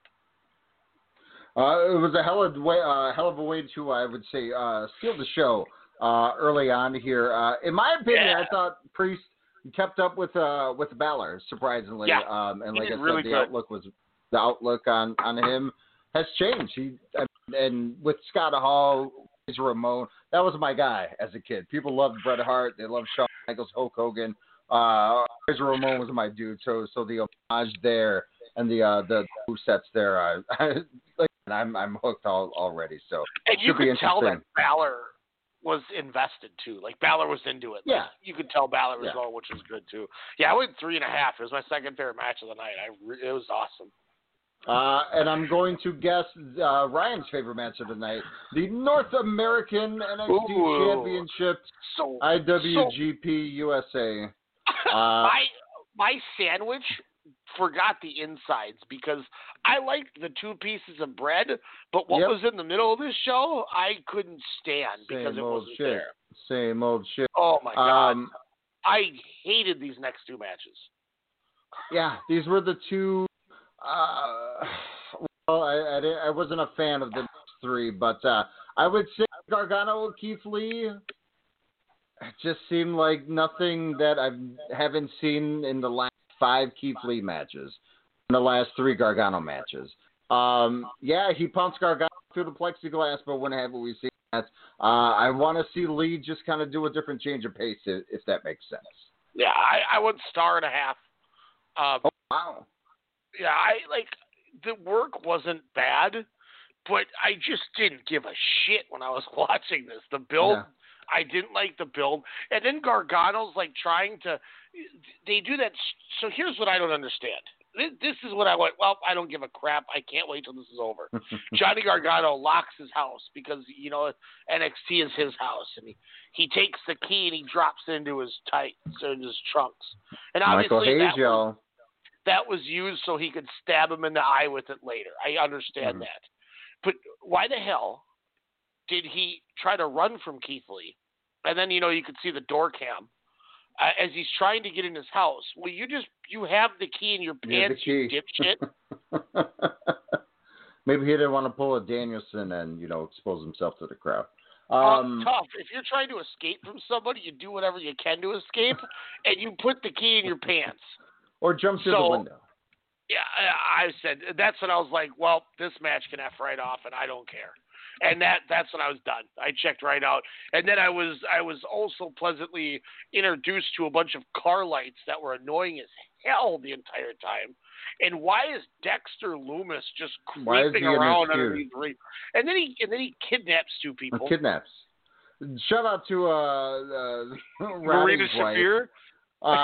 For kayfabing it up. I love it. Shout out to Dexter Loomis for the picture. It's fun, but this match just was not. Of course, the speculation going in was, Adam Cole's contract is coming up in August, a la O'Brien, 2018, circa 2018. And of course, we find out, it's not actually, we have 18 months. But with this one, everyone was like, if Cole loses, will he, then make the jump to Jacksonville? Or if Velveteen loses, does that mean he's going to show up, on Monday or Friday, pretty soon here? Well, none of those rumors are seem to be coming true since Velveteen will be held back in NXT in Orlando to, Ryan's chagrin there, since that's something that he does, want to see. And kind of coming from this match, I wouldn't mind seeing a little bit more. Maybe he does need a reset of the character there. This just was boring to me. Yeah, he's in buildings, and they're like, where were they? What I'm trying to figure out is why on earth? We're going to give you a spot for both of you, and they're just cars. At least have freaking bat signal light thingy and shine that, not cars. Come on, Regal. So yeah, if I'm a promoter, why am I taking my heavyweight championship and putting it in the middle of the card and having it in some parking lot with random people shining lights on my wrestlers? It was, and then there was still a ring. And I'm pretty sure Adam Cole is still on that ladder. It's stupid. That sucked, man. I went 1 star. This is going to be in my worst match of the year category. You love Adam Cole though, so what happened? Well, he was in this bullshit match. It sucked. It's just I am so sick of watching these. Look, Ring of Honor matches. We're going to talk about a cinematic match coming up that was light years better than this. Because they didn't take WWE is not good. They hate what they're good at. When they really try, they can put on some compelling stuff, but they hate pro wrestling. They want to be a movie company, so they make throw cinematic on matches. Someone with the drug issues. They want to make these cinematic matches where they want it to feel like a thriller, where he's trying to look in buildings for Adam Cole, and Adam Cole has escaped, and now he's got a fire extinguisher to make his way out of it. It's just stupid. Kidnappings. Yeah, and here comes Dexter from under the ring, and Mauro Ranallo, of course, has to tell us that it is based off of his favorite person in the world. I don't give a shit what Dexter's Loomis is Laboratory? about. The Showtime thing. Dude, that show sucked.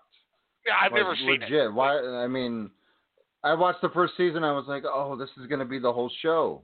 And I was right. I watched the Lithgow season. I think that was season 4. Just because John Lithgow is a villain, you have to watch that shit. But after that, it was one of the worst things ever. And people like it. I don't know. I don't know, man. I was like, this is not like why are you doing this? Like you're doing this on purpose. Like, when they did that 50-minute Ciampa match with Adam Cole or with Gargano, and it's like you guys are cutting before they're landing and then redoing it to show them taking a bump. It's like they're even doing what DDT is doing, but taking themselves more seriously and thinking they're going to love this. Oh, my God. I bet you they thought this Adam Cole Velveteen Dream thing was just incredible. I bet they were like, guys, we put on a hell of a show here tonight. Yeah, you could tell by the tiresome, non-paid crowd that they were loving every second of it. Do you think Randy Orton had a point when he stated recently that if that House of Horrors match happened during a pandemic, that it would be way more over than it should upon nowadays? Yeah. Because everyone's like, oh, that's the thing is like they keep doing them because all these people on the internet are like, oh, it's just genius. Are they stupid?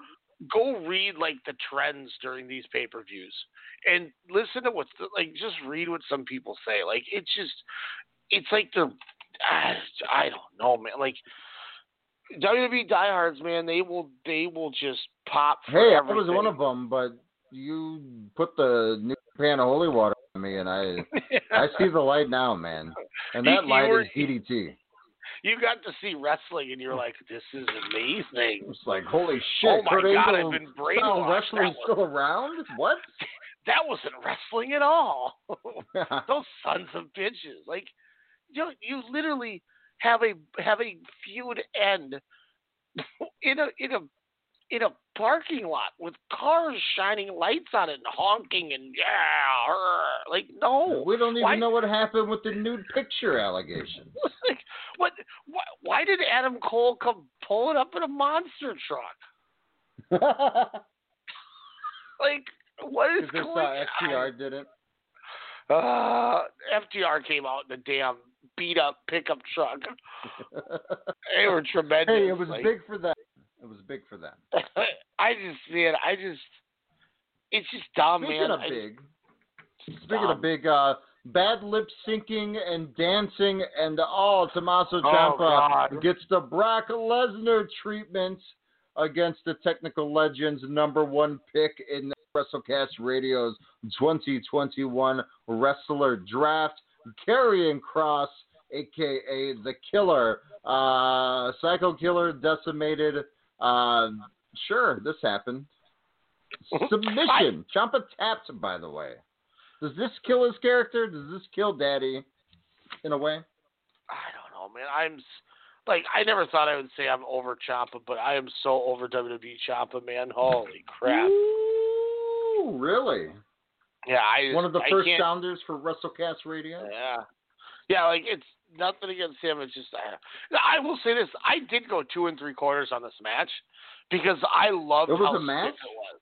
I just loved how stiff it was, and I love that they did one thing right, and that's why I almost gave him like sympathy bonus points for if you're gonna push this guy to the moon, then he needs to come in and smoke one of your top guys to be legit, and they didn't. They didn't shy away from it, and they actually had a heel cleanly beat a babyface. Yeah. Your world champion can't even cleanly beat a babyface. So why would I expect they do it for anyone else? And they did it. Like aside from the god awful entrance, aside from that horrific entrance that should never happen, they did everything they needed to do to make him look like a star. So that's why I liked it. Like I agreed with their booking for once. Wow. Everything else is fine. Do you think? Do you think Orton had a point when he said, "God, I just had it. Hold on." The leg slap thing? Where I was trying to get the third response, but. Orton says, here it is. Heard of WWE NXT In Your House was great. slapping my leg for you guys. Sincerely, hashtag leg slap. Obviously, this is a kind of a wink at the hashtag dive thing there. Super kicks galore. Again, Eita should be the only one, and Marufuji with that calf kick should be the only ones doing the kicks, it seems like, nowadays. But do you think Orton was right with that sentiment? I mean, I think it was just taking a cheap shot to take a cheap shot, but, you know, in the real, it's not wrong. He's not and wrong. Then Ciampa kind of comes back at him. My daughter has been having trouble sleeping. Luckily, I found a remedy. Randy Orton matches.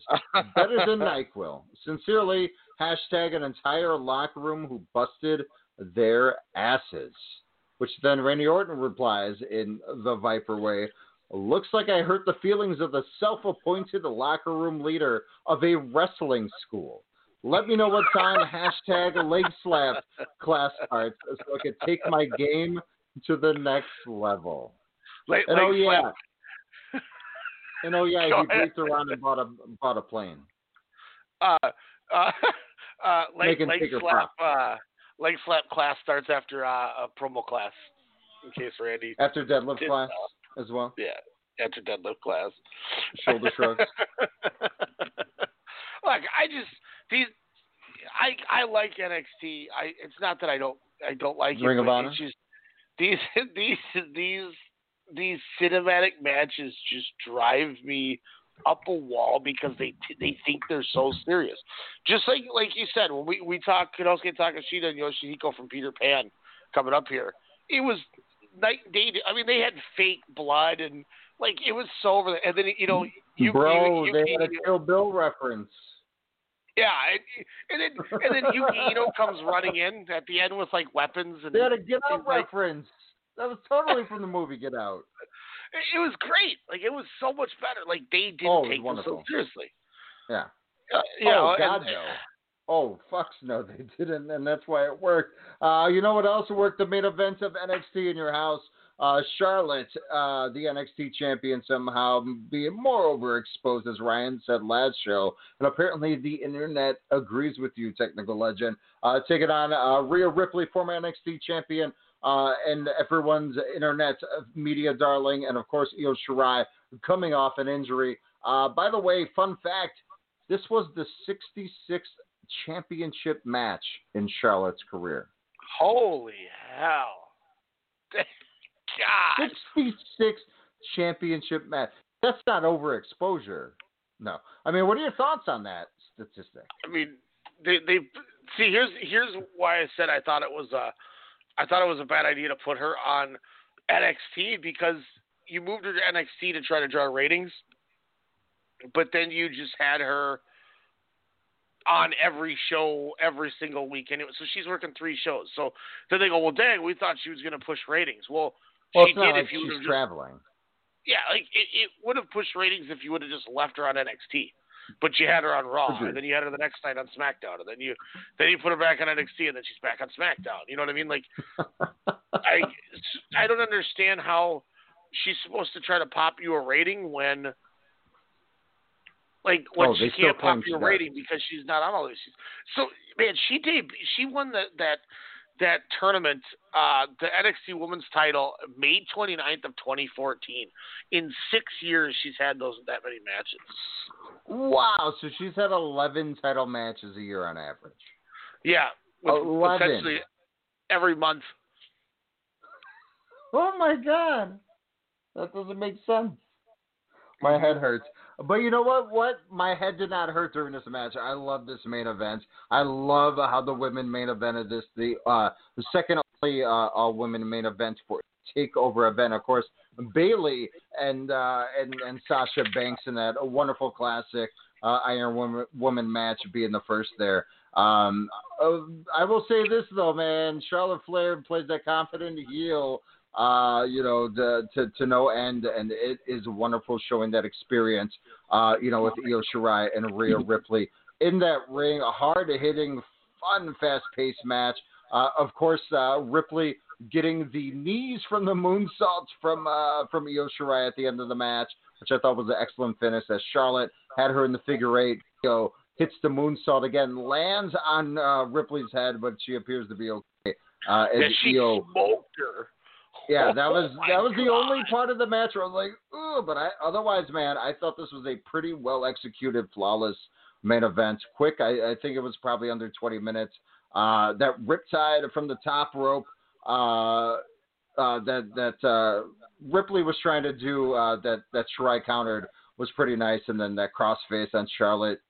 Just so many different things in this matchup and different, kind of interfeuds here where I thought Charlotte meshed well with both, and I kind of want to see an actual 20 to 20, maybe 20 to 30 minute one-on-one match with big match Charlotte and Io Shirai with no shenanigans involved, because that would be you have heel Charlotte versus Io, and I think that could definitely pop a rating, if you will. But I thought this match delivered. I thought this was fun.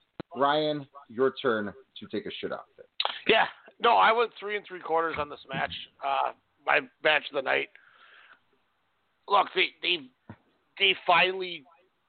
I mean, they did the right thing. Io Shirai is so good, and she can do anything with anybody in that ring. And I mean, she has it.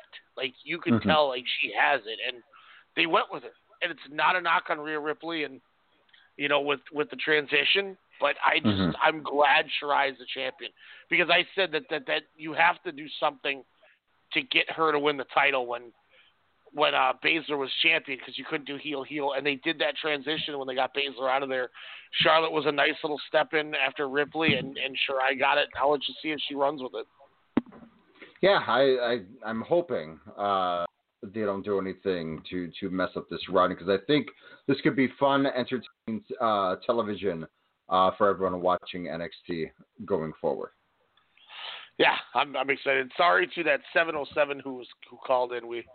I don't know if you wanted to talk, but we're on a little bit of a time crunch, so I apologize that didn't grab that call. Are we still live? I don't know. There was somebody waiting for a few minutes to talk, and I was like, man, if we get into a debate with somebody about WWE, it's going to be a long show. So, with that being said, Alex, I realized as I pulled this up, you have the number 2 pick in the draft. What? For having the number 2 record in the toilet bowl last year. Oh God. Isaiah, as per normal, wins the toilet bowl, gets the number 1 pick, and will blow it like he always does. Well, by trading it to you somehow, because he's gazes into your eyes, and then he's like, "Yes, I will do that." I wonder if I can get it from him again. Just get him like a fake T-Hawk signed towel. Yeah, I'll be like, bro, I'll bring it when we go to Vegas. Bro, he used his towel, Isaiah. Zeke Nasty. I'm like, Isaiah, man, I know it's hot right now, walking the strip, and I have this towel. I have this new T-Hawk Chop Shop T-shirt that you can wipe your brow with, but I need you to make a trade first. By the way, Lakers are a plus 270 to win the NBA championship. I am dropping 500 when we get to Vegas on them to win the NBA championship. I cannot wait to go back and gamble on sports finally. I cannot wait to see Saigo Tachibana hopefully a little bit more around. DDT beat a 2020 two-night event here. Nobody Hero Shibatan. I can't even pronounce that name. I'm Nobody so tired. Shibatami.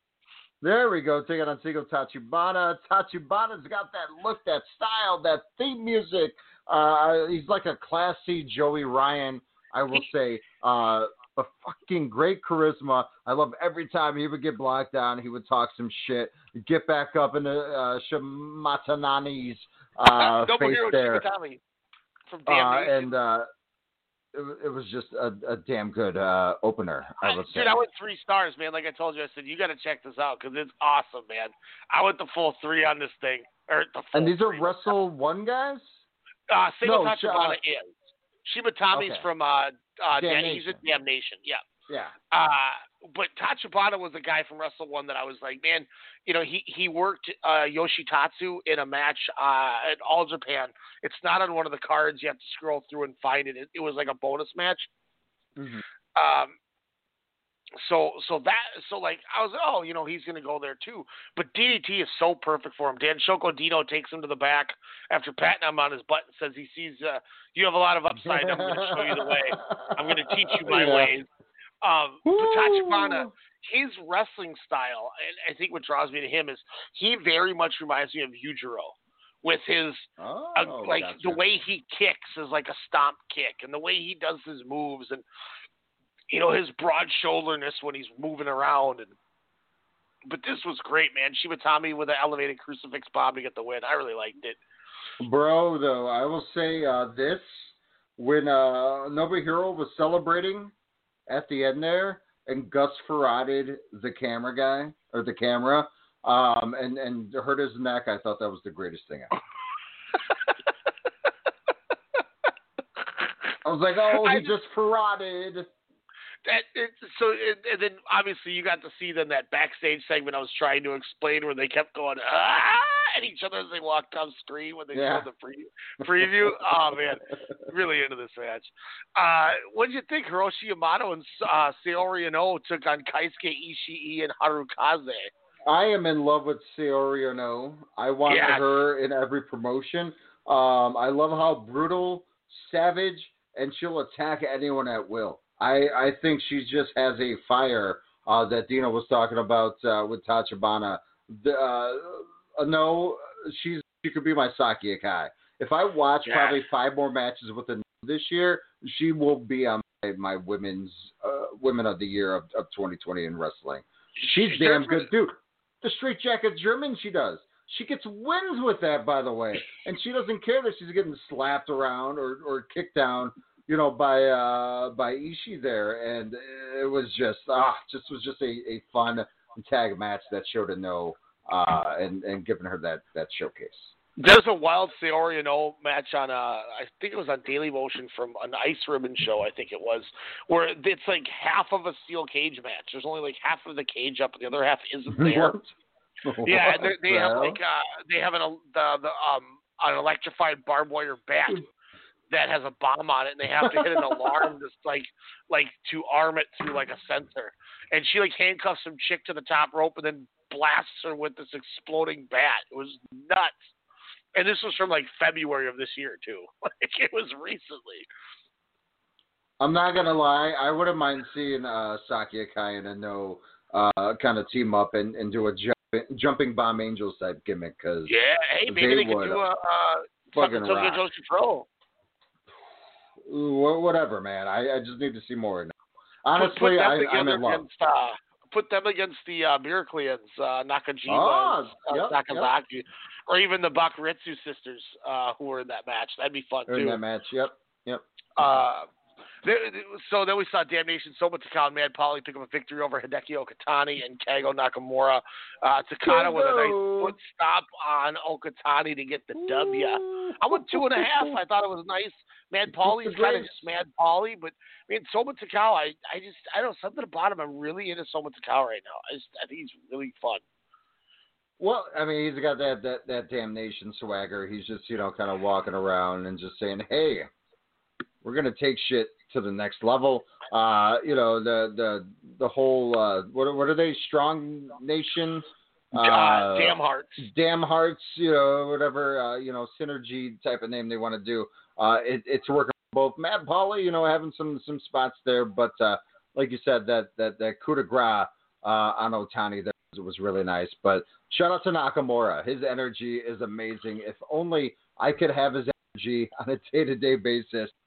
In today's world, I would be a better person. But this was, fun. I think Kigo Nakamura, come hopefully this time in the next couple of years is a main player on DDT in some capacity.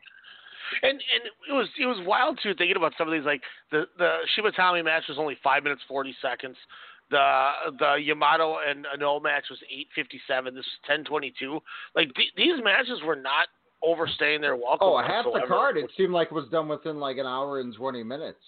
Mm-hmm. I remember I was like, there's 3 matches left, and there's like 2 hours. I was like, all right, well, that was quick. This next match was 4 minutes and 18 seconds, and I gave it a rating because I had no idea what was happening. But it was supposed to be Super Sasadago Machine taking on Pokotan. Instead, turned into Yukako Mito taking on Pokotan. And I have no idea what the hell happened. Yukako Mito, that was the girl. Yes, but who is she from? Ice Ribbon? No idea who she is. I think she's just some celebrity or something. Well, hey man, she worked her ass off taking those work punches. That's for sure. Yeah, there was like 400 of them too. So next was the celebration of Muscle Sakai's promotion to CEO of Sakai Seki Corporation Limited. Pokotan was sent to the Sakai Seki factory in Nagata to have a match against Super Sasadago Machine. Sasadago had to turn down the match over fear of exposing the factory to COVID-19 and took the opportunity to use Pokotan as free labor. Pokotan was introduced to Yukako Mito and was invited to take a tour of the factory. Mito showed Pokotan around and explained how to polish plastic molds. After polishing molds for hours, Pokotan noticed Mito went missing. Looking around, Pokotan discovered a sign on the room that said Nagata Joshi Pro Wrestling. NJPW. NJPW, yeah. Yeah. Pokotan opened the door and discovered Sasadago training Mito to wrestle cardboard boxes. Sasadago's secret plan to launch a new professional wrestling company having been exposed, it was decided Pokotan would serve as Mito's sparring partner in an impromptu match. Mito made quick work of the mascot and performed a beautiful crossbody to win. It was a nice crossbody, I'm not going to lie. But yeah, there was a lot of NJPW, whether it was on boards or boxes or what have you, just kind of imagery kind of floating throughout the match there, which was kind of a nice wink, as Shingo Takagi kind of likes to do. So that was that, whatever that was. But then we got All Out, Akito. Let's say Shingo Takagi. Sorry, Sanshiro Takagi. What did I say? Shingo Takagi. They took on Jun Akiyama and Mizuki Watase. Yeah, this match was Watase. awesome. Yeah, I went 3.5 on this. This was a lot of fun. I don't do ratings. I would go a 4 on this match if I could. Yeah, I love how Watase Ueno. that spear by jumping. He jumped over it, and then he just eats a second one. Yeah. And then Jun Akiyama did not give a crap about Yuki Ino's haka poses that he kept trying to taunt him with after the match. I was like, if somebody watches this, they might think that this guy, there's something mentally wrong with him because he just and Akiyama's like, I'm gonna beat your ass if you don't get out of my face. Oh, Yuki Ueno didn't care. He was like, I'll beat your ass, which I love. Yeah. He was not backing down. The House Showdown in the beginning was awesome. I didn't realize. I just thought Yuki Ueno was just a big Hobbs and Shaw and their Usos fan. I didn't know. Again, this is Yuki Ino. Yuki Ueno is the one with Nautilus. Yeah, with the tag champ. Yeah. Yeah. This was Yuki Ino. And then there's also a third Yuki. Jesus Lord! Like, can we get the next Yuki Aiko? So many vowels. Yuki Ino, the big hoss there, teaming up with Akito, of course, from hashtag All Dead, aka All Out. I loved him in Akiyama. Watase played his role really well. That top rope stomp again, as you were kind of talking about after that stiff knee by Akiyama there was pretty nice there. Akito, didn't seem like it was too much in the match. I think, of course, they're planting seeds for Ino and Jun Akiyama as we're there. But again, I thought he was just a big Hobbs and Shaw fan because he was doing the Samoa dances and the Samoa drops and the people's elbow. And I was like, oh, he's essentially pulling a Takagi and, kind of instead of him doing the Austin thing, he's showing his admiration and love for The Rock. Yeah, it was fun, man. It was a good little match. I was invested. into it. I'm not gonna lie. I loved it. I thought this was a lot of fun. Then second favorite match of the night for me, 3 3/4. I went on this. Kongo, Kano, Masakita Miya, and How defeat the Team DDT members Sanshiro Takagi, Kazusada Higuchi, and Tomomitsu Matsunaga. How with the tornado clutch to get the pin on Matsunaga. Nice little roll-up headlock style pin that he does. Kano was adamant that this is going to be a clean wrestling match, but Takagi brought in that dramatic dream cycle, and obviously his plastic. Bro, I loved it when he stomped on it and it just exploded. He didn't give a Takagi. He said, "Get that crap out of my face." This match was awesome. This felt like three guys who were like, "Screw you, we're gonna beat your ass," and they came to play, man. They were gang stomping. This did wonders, I think, for Kongo. Like, I think this elevated Kongo the way Noah wasn't able to truly get them over. Like, this was awesome. And then Neo, Manabu Soya, and Yoshiki Inomura were out there, and they all did a run-in and started whooping their ass, too. This was fun. We had the fun that you get from Sanshiro Takagi. We got Higuchi looking good in there with Kitamiya. It's a big hoss fight. And it was a perfect way to bring in Tomomitsu Matsunaga to still get him booked, still get his buddy booked. But then it's a guy who can just take the fall. So it worked perfect. Booked great. Fantastic match. I almost went 4. I loved it. This definitely made me want to see Damnation Kongo at 2022. Peter Pan. My big revelation, not only, of course, Kongo, and kind of seeing Kano here for the first time. Again, stand down in the first 5 minutes, a la the other 30 minute sit-down matchup. Oh, yeah, so Ironhead Fujita and go. I kind of thought that was kind of a nice, fun homage there. And then, of course, they tag out there. But Masakita Miya, to me, was the standout. This is your big hoss. Like I texted you earlier. I was like, my God, he is bleeping great to watch. He's in the line of Big R, Irie, Biggie Langston, Evil, Yuki Ino, Rhino, Mad Pauly, 2019 first part of G1 Bad Luck Fale, and of course Rhino with a Y. So this is a guy I'm going to be watching definitely a little bit more intently, and I just realized, holy shit, that means I have to add Noah to the other 6 Japanese promotions, and that's not even including stateside. But awesome 6-man tag. I thought this sets up something, and I loved how Takagi's like, hey, you do you over in Noah, and we'll just be DT. So respect to that. Oh, it was great. Then Kano, as we alluded to earlier, gets the mic and just gets right in his face and just spikes it because he's so mad still. Because Kano is such an angry-ass bastard. It's because at the end of the day, Takagi's still, he's running shit. So, boom.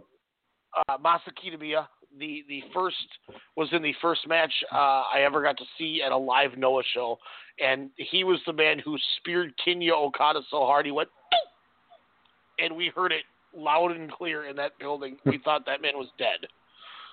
Oh my gosh! He hit him so hard that it sounded like every bit of wind. Like, I'll find it on, I think it's on Daily Motion, and I'll send it to you. And literally, it's like a 4-minute match, and all you have to watch is the finish. And when you hear the spear that he hits with this guy, like we started laughing because we didn't know what that noise was. Like, I just couldn't. I can't believe I already hit him. Daisuke Sasaki retains with a Hurricane Rana over Shunma Katsumata and Asami Kodaka. We got Joker Shunma coming out, which is always fun. I went 3 1/4. Thought it was fun. Some of it was a little campy. When they were sitting there and lightly hitting each other. With Kodaka going to be camping. The only part that I didn't like was when they sat on the chairs and hit each other with the tin trash cans, and half hit each other. And we're like, ooh, and trying to oversell it. And I was like, come on, guys, this is not. You're not hitting each other. I was like, you never had a random jumping, random pain just go through you, and you're gonna go ooh, just like that. I've watched Sami Kodaka take like shish kebab scorcher needle things and shove them through one side of one guy's mouth out the other. Like, come on. Don't sell that. Don't sell this that. Was easy. So this was a cakewalk for Kodaka tonight. Yeah. This wasn't even hardcore. This is like an enhancement match for him. He's like, I'll take any superplex onto a bevy of chairs as many times as you want. And in fact, that did happen. I thought this was a fun match. I again, if I rated it, I'd probably would give it a 4.25. This was maybe shave 2-3 minutes, maybe not 5, just 2 or 3 minutes. We'll get rid of that chair spot you were talking about, and I thought this was as hardcore as you expect, especially for a Universal Championship matchup. Yeah. Katamata just continues to amaze. I love Joket Samada. I'm still working on that name there. The gimmick was there. But as I texted you again earlier, Sami Kodaka, my God, why did they not hype him more? Because A, he's a legend. B, it's in a field of a match that he is, known for. And C, the respect and admiration from Daisuke Sasaki to Kodaka was great, and I cannot wait for that one-on-one. But again, why not make it a big deal? Yeah, I agreed. I don't know if it's just because they kind of cut ties with Basara, so they didn't want to put it over too much because they'd be putting over Basara, but yeah, I agree. I mean, dude, this match was 24 minutes. This was the second longest match of the whole show. Like, oh, wow. I think you're right. If they would have cut a little bit off of it, I would have liked it more because the main event was, and here's the other kicker. We go to the main event. I went 4 stars on this main event. Oh. They did their cinematic match. It was 15 minutes. It wasn't 45 minutes. It really was 15. That was it. It was only 15. I was invested. I thought it was a half hour. That was great. Essentially, all the cinematics are like 20 minutes to a half hour long, average. So, wow. Kudos. Again, DDT knows what they're doing. So, I'm going to read you the Wikipedia paragraph about this match to summarize a lot of this in the easiest way possible and then I want you to give me all your callbacks and wacky movie stuff you were talking about and all that kind of stuff because that's not in here. So this is what happened, people. So in the main event of night 1, Konosuke Takeshita faced Yoshihiko in a last man standing match set in an undisclosed cemetery and building in the Tokyo area. Takeshita was first ambushed by Yoshihiko, who put him in a figure 4 leg lock. Takeshita broke free and ran away. He tried to phone Yuki Ino, but Yoshihiko knocked the phone out of his right hand after Ino answered the call. Takeshita went to hide in a nearby building where he managed to ambush Yoshihiko. They fought on the roof until Takeshita knocked Yoshihiko over the edge. As Takeshita thought he had won, and he's doing that pose, Yoshihiko appeared behind him with his face covered in blood. It choked Takeshita with a sleeper hold, but Takeshita managed to fight out of it and grabbed a tank of gasoline. He then poured gasoline over Yoshihiko, but Yoshihiko grabbed the tank and turned, doused Takeshita. Both fought over a lighter until Yoshihiko pulled one of Takeshita's eyeballs out. Takeshita reclaimed it and pushed it back in, visibly with no altered effects. Yoshihiko performed a Canadian Destroyer on Takeshita and tried to use the lighter, but Takeshita got back up and hit Yoshihiko with a ripcord lariat before setting it ablaze in a giant explosion. Ito finally appeared equipped with baseball bats, but the match was over as Takeshita was the last man standing. They left happy to have won their war against Yoshihiko, but after the credits rolled, because there was goddamn credits, the body of Yoshihiko was shown in a post-credit scene fashion. Its eyes began to shine again as the show concluded. Like, it was perfect. It was so... That's the match. Yeah. They did this cinematic thing and did not take it seriously, and that's why it was so entertaining. Well, the whole match was pretty much, shitting on the WWE. Like, dude, we are going to satire. We're going to Zucker Brothers. We're going to scary movie your movies. Yeah, good call. Your cinematic matches. That's all that was, which was great. Like you said, started at a cemetery, was in a warehouse, was this and that. The dude rips an eye out like it's, the Bride and Daryl Hannah in Kill Bill. Like, it's amazing. And you have, the Yoshihiko heads, kind of floating around, a la, like a Bray Wyatt match. Like, there's so many random callbacks, like you said, the blood, all over the face there, which is kind of like the Japanese call classic film House, which has imagery similar to that, which I remember there. But man, this was just fun all over. He rips his eye out, and then Takeshita fights him for it, puts the eye back in, and oh yeah, one of the best parts too after he did that, or before he did that, is when he threw Yoshihiko off of the balcony. So obviously that's a Money in the Bank gimmick right there. And then, that's when he returns with the blood all over his face there. But the chokehold on Takeshita, my God, that was amazing. They had when they went to the gym, that was a la Orton and Edge, just so many different little things there. But all in all, they made it their own. And, who knows if this wonderful feud, it's in a run for feud of 2020 so far. That's for sure. Yeah, it was awesome. Yoshihiko versus All Out. I mean, or AKA All Dead, a throat slash included. I mean, it's beautiful storytelling. I tried telling customers and employees that I have at my store, Ryan, on how who Yoshihiko is, the history, and the last month on DDT TV, and how it's the most encapsulating feud on television, whether it's MTV's The Challenge or the last season of How to Get Away with the Murder that just ended, or anything from Connecticut here, and DDT and Takagi and Takeshita, and of course Yoshihiko's handler. They all did it right. Awesome ending. Great way to end night one. Peter Pan, DDT. So I ended the show around noon 30, and I had to go help my cousin run some stuff for his business because he was out of commission. And my God, I was just super excited. I was like, I got to get back. I got to watch night two. Like, I was legit excited. So bravo, DDT. And I'll tell you what, night two, man. Night two had some bangers. This was the wrestling. Holy crap, man! Night. Like, this was awesome, and just kudos to what they do. Like, they do such a damn good job with this stuff. So night two opened, Toru Iwashii and Antonio Honda in a match that was remotely produced by Super Sasadago. Before the match started, Sasadago delivered a video message to the participants saying he made the match a chop-up challenge where every chop delivered during the match would amount of a donation of 100 yen to support medical personnel. Iwashii and Honda agreed to fight the match under Falls Count Anywhere rules.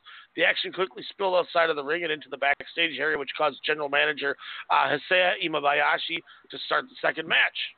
The broadcast was then checking it out. So, kind of just summarizing this, I'll just read these bullet points about this whole match so we can do it all at once. Later on, there was a segment that showed Iwashii and Honda chopping each other in the locker room while eating snacks. Still hungry, Iwashii suggested they grab dinner. Referee Shota showed the chop counter indicating at 313 chops. Little bit later on here, after the eruption match, Iwashii and Honda were shown arriving at the Edisuko Tavern, an izakaya managed and manned by served by DDT wrestlers and located in the Kabukichiko district. I don't know where that. I think that's in Shinjuku. Still chopping each other, they were greeted at the door by Ken Oka, who is a normal on these shows, who refused to let them sit inside because of coronavirus. He gave them takeouts and then they dragged him along back to the venue without paying for the meal. We then get another spot with them. Iwashii and Honda were now enjoying their takeout meal in the locker room while holding Ken Oka captive. Kudo, a veteran DDT wrestler and current manager of that said tavern, appeared demanding the money he was owed for the meal because the bill amounted to 3,100 yen. Kudo agreed to chop Oka 31 times, bringing the total number of chops to 1,000. Referee Shota agreed to stop the match there at 1,000 and ruled it a draw. Oh, okay. So that's how that went. Kudo has wrestled on some of the shows we've seen. He has the black with like yellow, like baggy pants. Probably not the greatest reference, but He's been on some of the shows. He used to be more of a regular back a couple of years ago. But that essentially sums up that first match. Second match, man, I went 3 3/4. This was the Tokyo Joshi Pro Produce match. The Miracleans, Yuka Sakazaki and Shoko Nakajima, teamed with the TJP Ace Miyu Yamashita to take on the Bakuretsu sisters, Inoki Tenma and Yuki Aino, another Yuki, who along teamed with Rika Tatsumi. Sakazaki hit the Genie Girl splash on Aino for the victory. This rocked the magical girl splash. Excuse me, man. This was great though. Yamashita hit that huge backspin kick on Aino leading up to it too. Man, I had fun. These Tokyo Joshi Pro matches on these shows are always great. Last year I gave Sakazaki and Nakajima the full 5. Mm-hmm. And I mean, it just which you still need to watch. By the way, I'm still gonna hound you for that one. Sakazaki, when she took that wicked bump where it was like that cutter stun gun variation, where she was, on the rope? being held, on the ropes. Yeah, that was just my God. And then she took that tag team, the top rope bulldog. Oh my God! She was taking everything in this match. Like, and then yet she somehow gets the victory. Because you know why? Because the Miyu will roundhouse your head off of your shoulders. So that was her saving grace, that's for sure. But no, this was a fun, entertaining match. You know what? I love how they gave it time. I'm assuming this was probably about 12 minutes or so. But I liked how this was just a fun, well thought out tag match, and something where I'm like, yeah, I would want to watch this, and hopefully in due time it's something I do. Next up was, I think the only match I really didn't like. Match? So this match, Extreme title, Shinji Okada beats Yukio Naya. It was the Extreme Division, so they always make a stipulation. This match, to celebrate the lift of Tokyo's outdoor restrictions, this match was fought under no count-out rules because you're allowed to go outside. So they're allowed to go outside the ring. So that's why they went around the building. Yeah. Elevator. It was a lot of walking, which isn't a bad thing with this company because they usually always have something that happens with it. Naya's a big boy. He's got to walk. But even when they got in the ring, they hardly hit each other. It didn't. I wouldn't. That's want why I didn't know what the rules were going to be. I was like, is this like another 5-round, 1 minute round type of matches? Like, what was going on? Obviously it was a wrestling MMA infused type of match. So again, I didn't know if one bout was MMA, one was wrestling, like we saw before. But unfortunately, Kaigo Nakamura just gets slapped in the head by both combatants as Aoki drags him through the halls. I will say, when Shinji Aoki moved Kaigo in front of him, I laughed so hard when you could see Shinji Aoki laughing while this is happening. Oh yeah. I started laughing there too. I said, okay, that's funny. Maki Ito getting ready for her match, singing in the hallway as they kind of pass her there. And she doesn't Naya, stop those too, gut red slams. Great. What's that? She doesn't stop either. She just keeps going. That was my favorite part. She's like, just don't even care. Just a young boy. Know they were there. But those gut wrench side slam suplexes that Naya was doing to Aoki, the triple ones that was pretty damn cool. But Aoki rolls him up, catches his shoulders with his legs, which was a nice pin variation for the victory there. But so I guess no count out. That was the big rule, eh? Mm-hmm. This match kind of fell flat. I'm an Aoki fan, but you're right. Just a lot of Yukio Naya walking around. So it wasn't I don't know. But then Eruption. Eruption. Yukio Sakaguchi and Saki Akai defeat Chris Brooks and Maki Ito. That PK kick. Yeah, he was beating the shit out of Maki Ito. He did not care. He said, if you're in my ring, I will hurt you. Yeah. And of course, Maki Ito, after getting bazooka kicked by Sakaguchi, still flips him off after he's leaving. While she's laying there trying to get her breath back, still yep, screw you. But I love watching Brooks and Ito together. I think they're great. Yeah, I mean, Eruption's awesome. Yeah, this is good. 12 minutes, nice in and out, hard hitting match. Did a great job. Next match though didn't ever start. Happened. Yeah, Den Shoko Dino took on Makoto Oishi. I love that video. I'm going to read this little paragraph again to make it easier. Den Shoko Dino made his entrance as he was set to defend the Iron Man Heavy Metalweight Championship against Makoto Oishi. However, after Oishi's entrance theme song played, Dino received a text from Oishi apologizing for being late as he had to tend to his 7-month-old child and promising he was on his way. Because of the limited broadcast time, referee Yukinori Matsui and general manager Ima Bayashi were ready to cancel the match, but Dino begged them to wait for 3 minutes. The production changed to a TV drama style of memories of the decade-long friendship between Dino and Oishi have been sharing, played to the tune of Miyuki Nakajima's Thread, is the song. As Iwabayashi was about to call the match, the music stopped and Oishi appeared. In his haste, he tripped over the steps leading to the ringside and fell unconscious to the ground.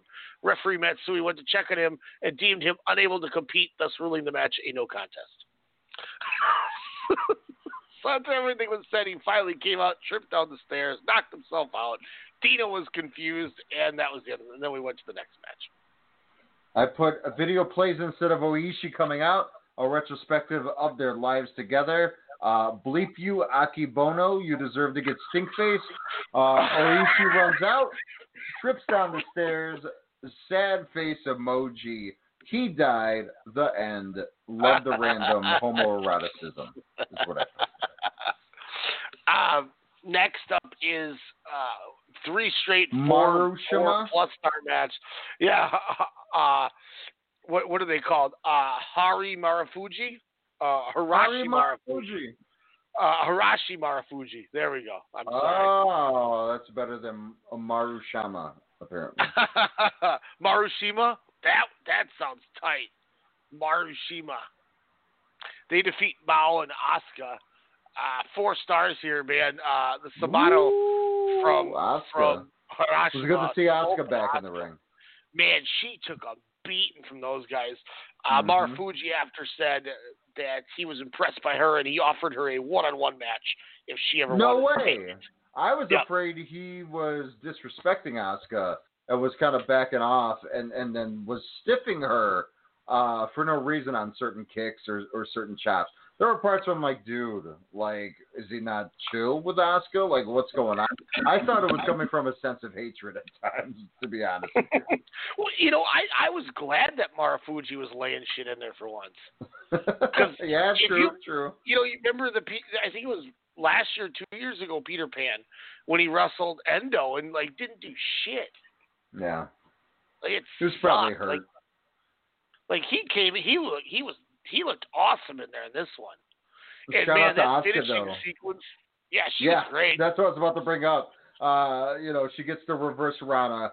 She gets kicked in the back of the head by Maru, and then that running Meteora with impact galore. Take that, TNA. She deserved every Sapporo handed to her after that match when she got to the I have no idea how Harashima does his version of the Meteor or the Samato, where it sounds that loud of a thud when you hit somebody. Like, it is just brutal. This was awesome, man. And then when Mao tried to get in there, he eat that huge Tiger King knee strike and sent his ass out of that ring. Like that was, he's like, I'm gonna help. No, Marufuji said no. Are we going to see Mao and Marufuji ever team up so we could see Mao Fuji? Mao Fuji. Would they be Mao Michi? Mao Michi. Yeah, because you just could change the M and the N on his first name. Battle of the Thighs. T-Hawk and El Lindaman taking on Yuki Ueno and, of course, the Thigh opponent there, Naomi Yoshimura. Colorful hair wonder, Nautilus, as I found out was their name. Thanks, CageMatch.org. But who has the better thighs, Al Lindemann or Naomi Lindemann. Yoshimura? Go. There's a Twitter called L. Lindemann's Thighs. Oh, yeah. That's where I came up with the joke, because you always talk about that Twitter handle. Look at you. Man, Alex, you're tight. But T-Hawk was not having any of that shit, man. He was saying, you're hitting me with these weak chops. I'm going to murder you. And murder, he did. And I haven't seen T-Hawk in a while. And this was a fun, awesome tag match. And what was even better was essentially, like they said, they want to have damnation in all the belts. They want them having them hold all the championship golds. And my God, it didn't happen. No. Yeah. Yuki Ueno hit that awesome flip DDT on Lindemann for the victory. Yeah. That was I was kind of bummed. I was like, no. Yeah. And I figured as much when they won the 6-man tag the week before. Yeah. I figured they would not win this, but this is good, man. I went 4 1/4. I was invested the entire length of the way. 22 minutes too. They gave it time, which was nice. Mm-hmm. Yeah, but a good tag match. The main event. Oof, oh my God. I went 4 3/4 on the main event. If I didn't have to, I was thinking, I was like, did I go the full 5? And the fact that I immediately couldn't say that was 5 stars and I had to debate is why I went 4 3/4. Because I said, if I have to debate, it's not a 5. A 5 should just go, this was amazing. But man, 4 3/4, it's probably going to make my top 10 of the year. Honestly, the reason why I would vote for you to go with the 5-star was how brilliantly Tetsuya Endo was selling that knee. Selling that injured leg. I mean, that to me, from, I don't know, maybe minute 10 on, it was all about that. Like, where you're like, oh, adrenaline's kicking in. And then he would grab the leg, or he would slip, or, he couldn't perform a move. I thought that right there was just damn awesome to see. So this is what made it so great for me, is when he took that, when he got flipped off the top through the table on the floor, his feet slammed the ground so hard is why he grabbed his legs to sell him. Because I think he really hurt. Like, I think that really hurt his feet, slamming his feet so hard on the floor. Because that table just ran with it. That's what I'm wondering. Because, like, if you watch it back, he takes the bump, but he goes through it so hard and so fast, his feet just slam against the ground, and he doesn't even sell the table bump. He just immediately grabs his shins and his legs. Like, oh my God, that hurt. I think they based the whole premise off the match calling it on the fly. Wow. Which just stands to why it was so great to me. Yeah. Because when you get a second, just watch back. Like, you would think somebody taking a flip off the top rope through a table, they're going to sell their back. Mm-hmm. Oh, for He sure. didn't even think to sell it. He went straight to grabbing his feet like he broke his ankle. So either they planned that, and I've never thought of that, and it's just brilliant. You know what? I just worked myself into a shoot. I'm going 5. Okay. Thinking about that. I just worked myself into a shoot. I needed to just talk it out. That's exactly what I needed to do. I needed to talk it out. And talking it out, it's just so brilliant. Because either you swerve me on, which is almost impossible nowadays to do on something if it's a shoot or not, or they called that whole match on the fly after that because he hurt his feet. So they just went after it. And then the whole thing was based off that 26 minutes. It was incredible. It was so good, man. Masato Tanaka, again, being a ageless wonder, looking better in his 50s than I do at 35. But Tanaka, I mean, yes, he loses the championship here against Tetsuya Naito. But he's still going to be in the running, depending on what happens in the later half of the year. But in my opinion, how could he not be on, the 2020 male wrestler of the year with the 6 months that he's had? Yeah, he has to be. And I think so. Even if he didn't wrestle another match, is he still on that list? I mean, I guess as of right now, yes. But who knows what the next 6 months will be? Yeah. But I think he's got to be. And I think you could argue Endo, too, needs to be on that. Because he's had bangers with Higuchi right before this, and then he tried to do the handspring kick. He couldn't. He just fell over because he couldn't do it, and then he blocked the table. He got put on the table. Tanaka went for a splash. He blocks it with the knees to only hurt himself. Yes, to himself. Yep. And then he hit him with a package Canadian destroyer and 2 shooting star presses to win. Like, it was awesome. So not only did he win, but it made Tanaka look so good too, because it took a package pile driver style Canadian destroyer, a straight jacket Canadian, and then it also took 2 of his shooting star presses to win. Yeah, 2. With busted up legs, yeah. It's fantastic. Yeah, I'm 5's on the board. Yep. I like Sasaki a little bit more. Daisuke, of course, is Damnation running mate, the Universal Champion. I liked him so far in this first half of 2020, but Endo, kind of going for the sword, losing the sword, getting the sword again, calling shit on the fly, and then, with this match again with Masato Tanaka. I cannot wait to see what the next couple of months having tail or what have you. But my question for you is, who's going to be that challenger for Tetsuya Naito? Tetsuya Endo. But my thing is like, who's going to be that next feud? We've seen him and Takashita done to death, it seems like, over the last couple of years. Who's going to be that next person to go after the KOD championship? Yeah, it's going to be interesting to see how they play this out on the TV show this Saturday on the 13th. I should look to see if they have the card out for that yet, actually, before we wrap up here, because we're going to get kicked off pretty quick. Blog Talk ain't having us go 3 hours. They're nice enough to let us abuse an hour. So the DDT show number 6 coming up on the 13th here tonight. I think it might even be live at 2 a.m. here. Oh wow. But it's Toru Owashi, Tomomitsu Matsunaga, and Yuki Onaya taking on Shunma Katsumata, Yuki Ino, and Hideki Okatani. We get an Iron Man Heavy Metalweight title defense. Shoko Tofino defending once again against Antonio Honda. No idea what they'll do this time. Jun Akiyama and Mizuki Watase taking on Kago Nakamura and Chris Brooks. Oh.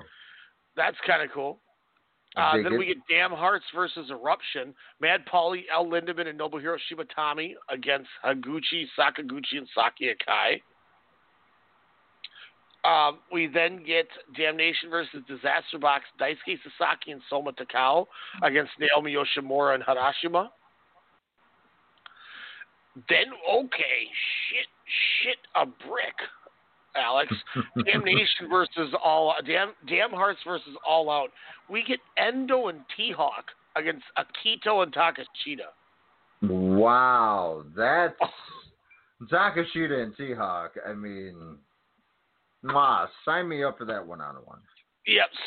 So there's 3 DDT TV shows that are left on the schedule. This one takes place before crowds can return on the show on the 14th. So no fans at this one, though. Be fans at the next one. But then the main event. Is it going to be Endo and Takashita, or do you think it's going to lead into something where Damn Heart somehow disbands and then it's T-Hawk that's going to swerve and challenge Endo for the KOD championship? Well, then they also. Well, so this is where it could swerve, because that's not the main event. The main event is the right to challenge anytime, anywhere match for Mao's gauntlet, as Mao defends against Yuki Ueno. So there's still one more gauntlet. Becomes reactivated. Mao was the last holder and had an injury to prevent him from using it before it became invalid, because it had to be used by Peter Pan. To make up for it, he gets the chance to reclaim it if he can beat Yuki Ueno. Otherwise, Ueno gets it. The new gauntlet will be active for the rest of 2020 and can only be used for immediate championship matches. So they're revoking that. Daisuke Sasaki was challenged by Asami Kodaka as well after the match, which we didn't talk about. I forgot about. And Kodaka said, well, now that, the guy who got pinned is out of the way, why don't you give me a one-on-one match? It seems fair. Daisuke Sasaki said that he wants to face Masahiro Takanashi, who we all remember with Sakaguchi, to be his next challenger, but that's only because Takanashi's injured potentially for the next year. So he said, I love Daisuke. Kodaka said, well, but he's injured for like a year. And he goes, well, then I don't have to defend it for a year. Yeah. Just like how he doesn't like American beer. And he was like, that's why Chris Brooks isn't getting another title shot. I don't like American beer. Just like Daisuke Sasaki, we are WrestleCast Radio. We have a lot to talk about. Maybe we'll watch Backlash, but of course the big thing, New Japan is coming back. We got the big preview show Monday morning at 5 a.m. The mysterious show, of course, the card announced the morning of for us in America, and then of course the New Japan Cup starts the following day, June 16th. It's going to be awesome, man. It's going to be a lot of fun. New Japan's back. Of course, I have an All Japan show to catch up on, and of course, the new one this upcoming Sunday, and of course, DDT show number 6. Another fun weekend, I would say. Coming up I'm in the excited. World of Pure Resale. Some nice All Japan, some more DDT. DDT has a live stream. So it starts at 4:30 this morning. But man, I cannot wait. Akito and Takashita against Endo and T-Hawk. Holy shit. Sign me Get up, Isaiah man. on the horn.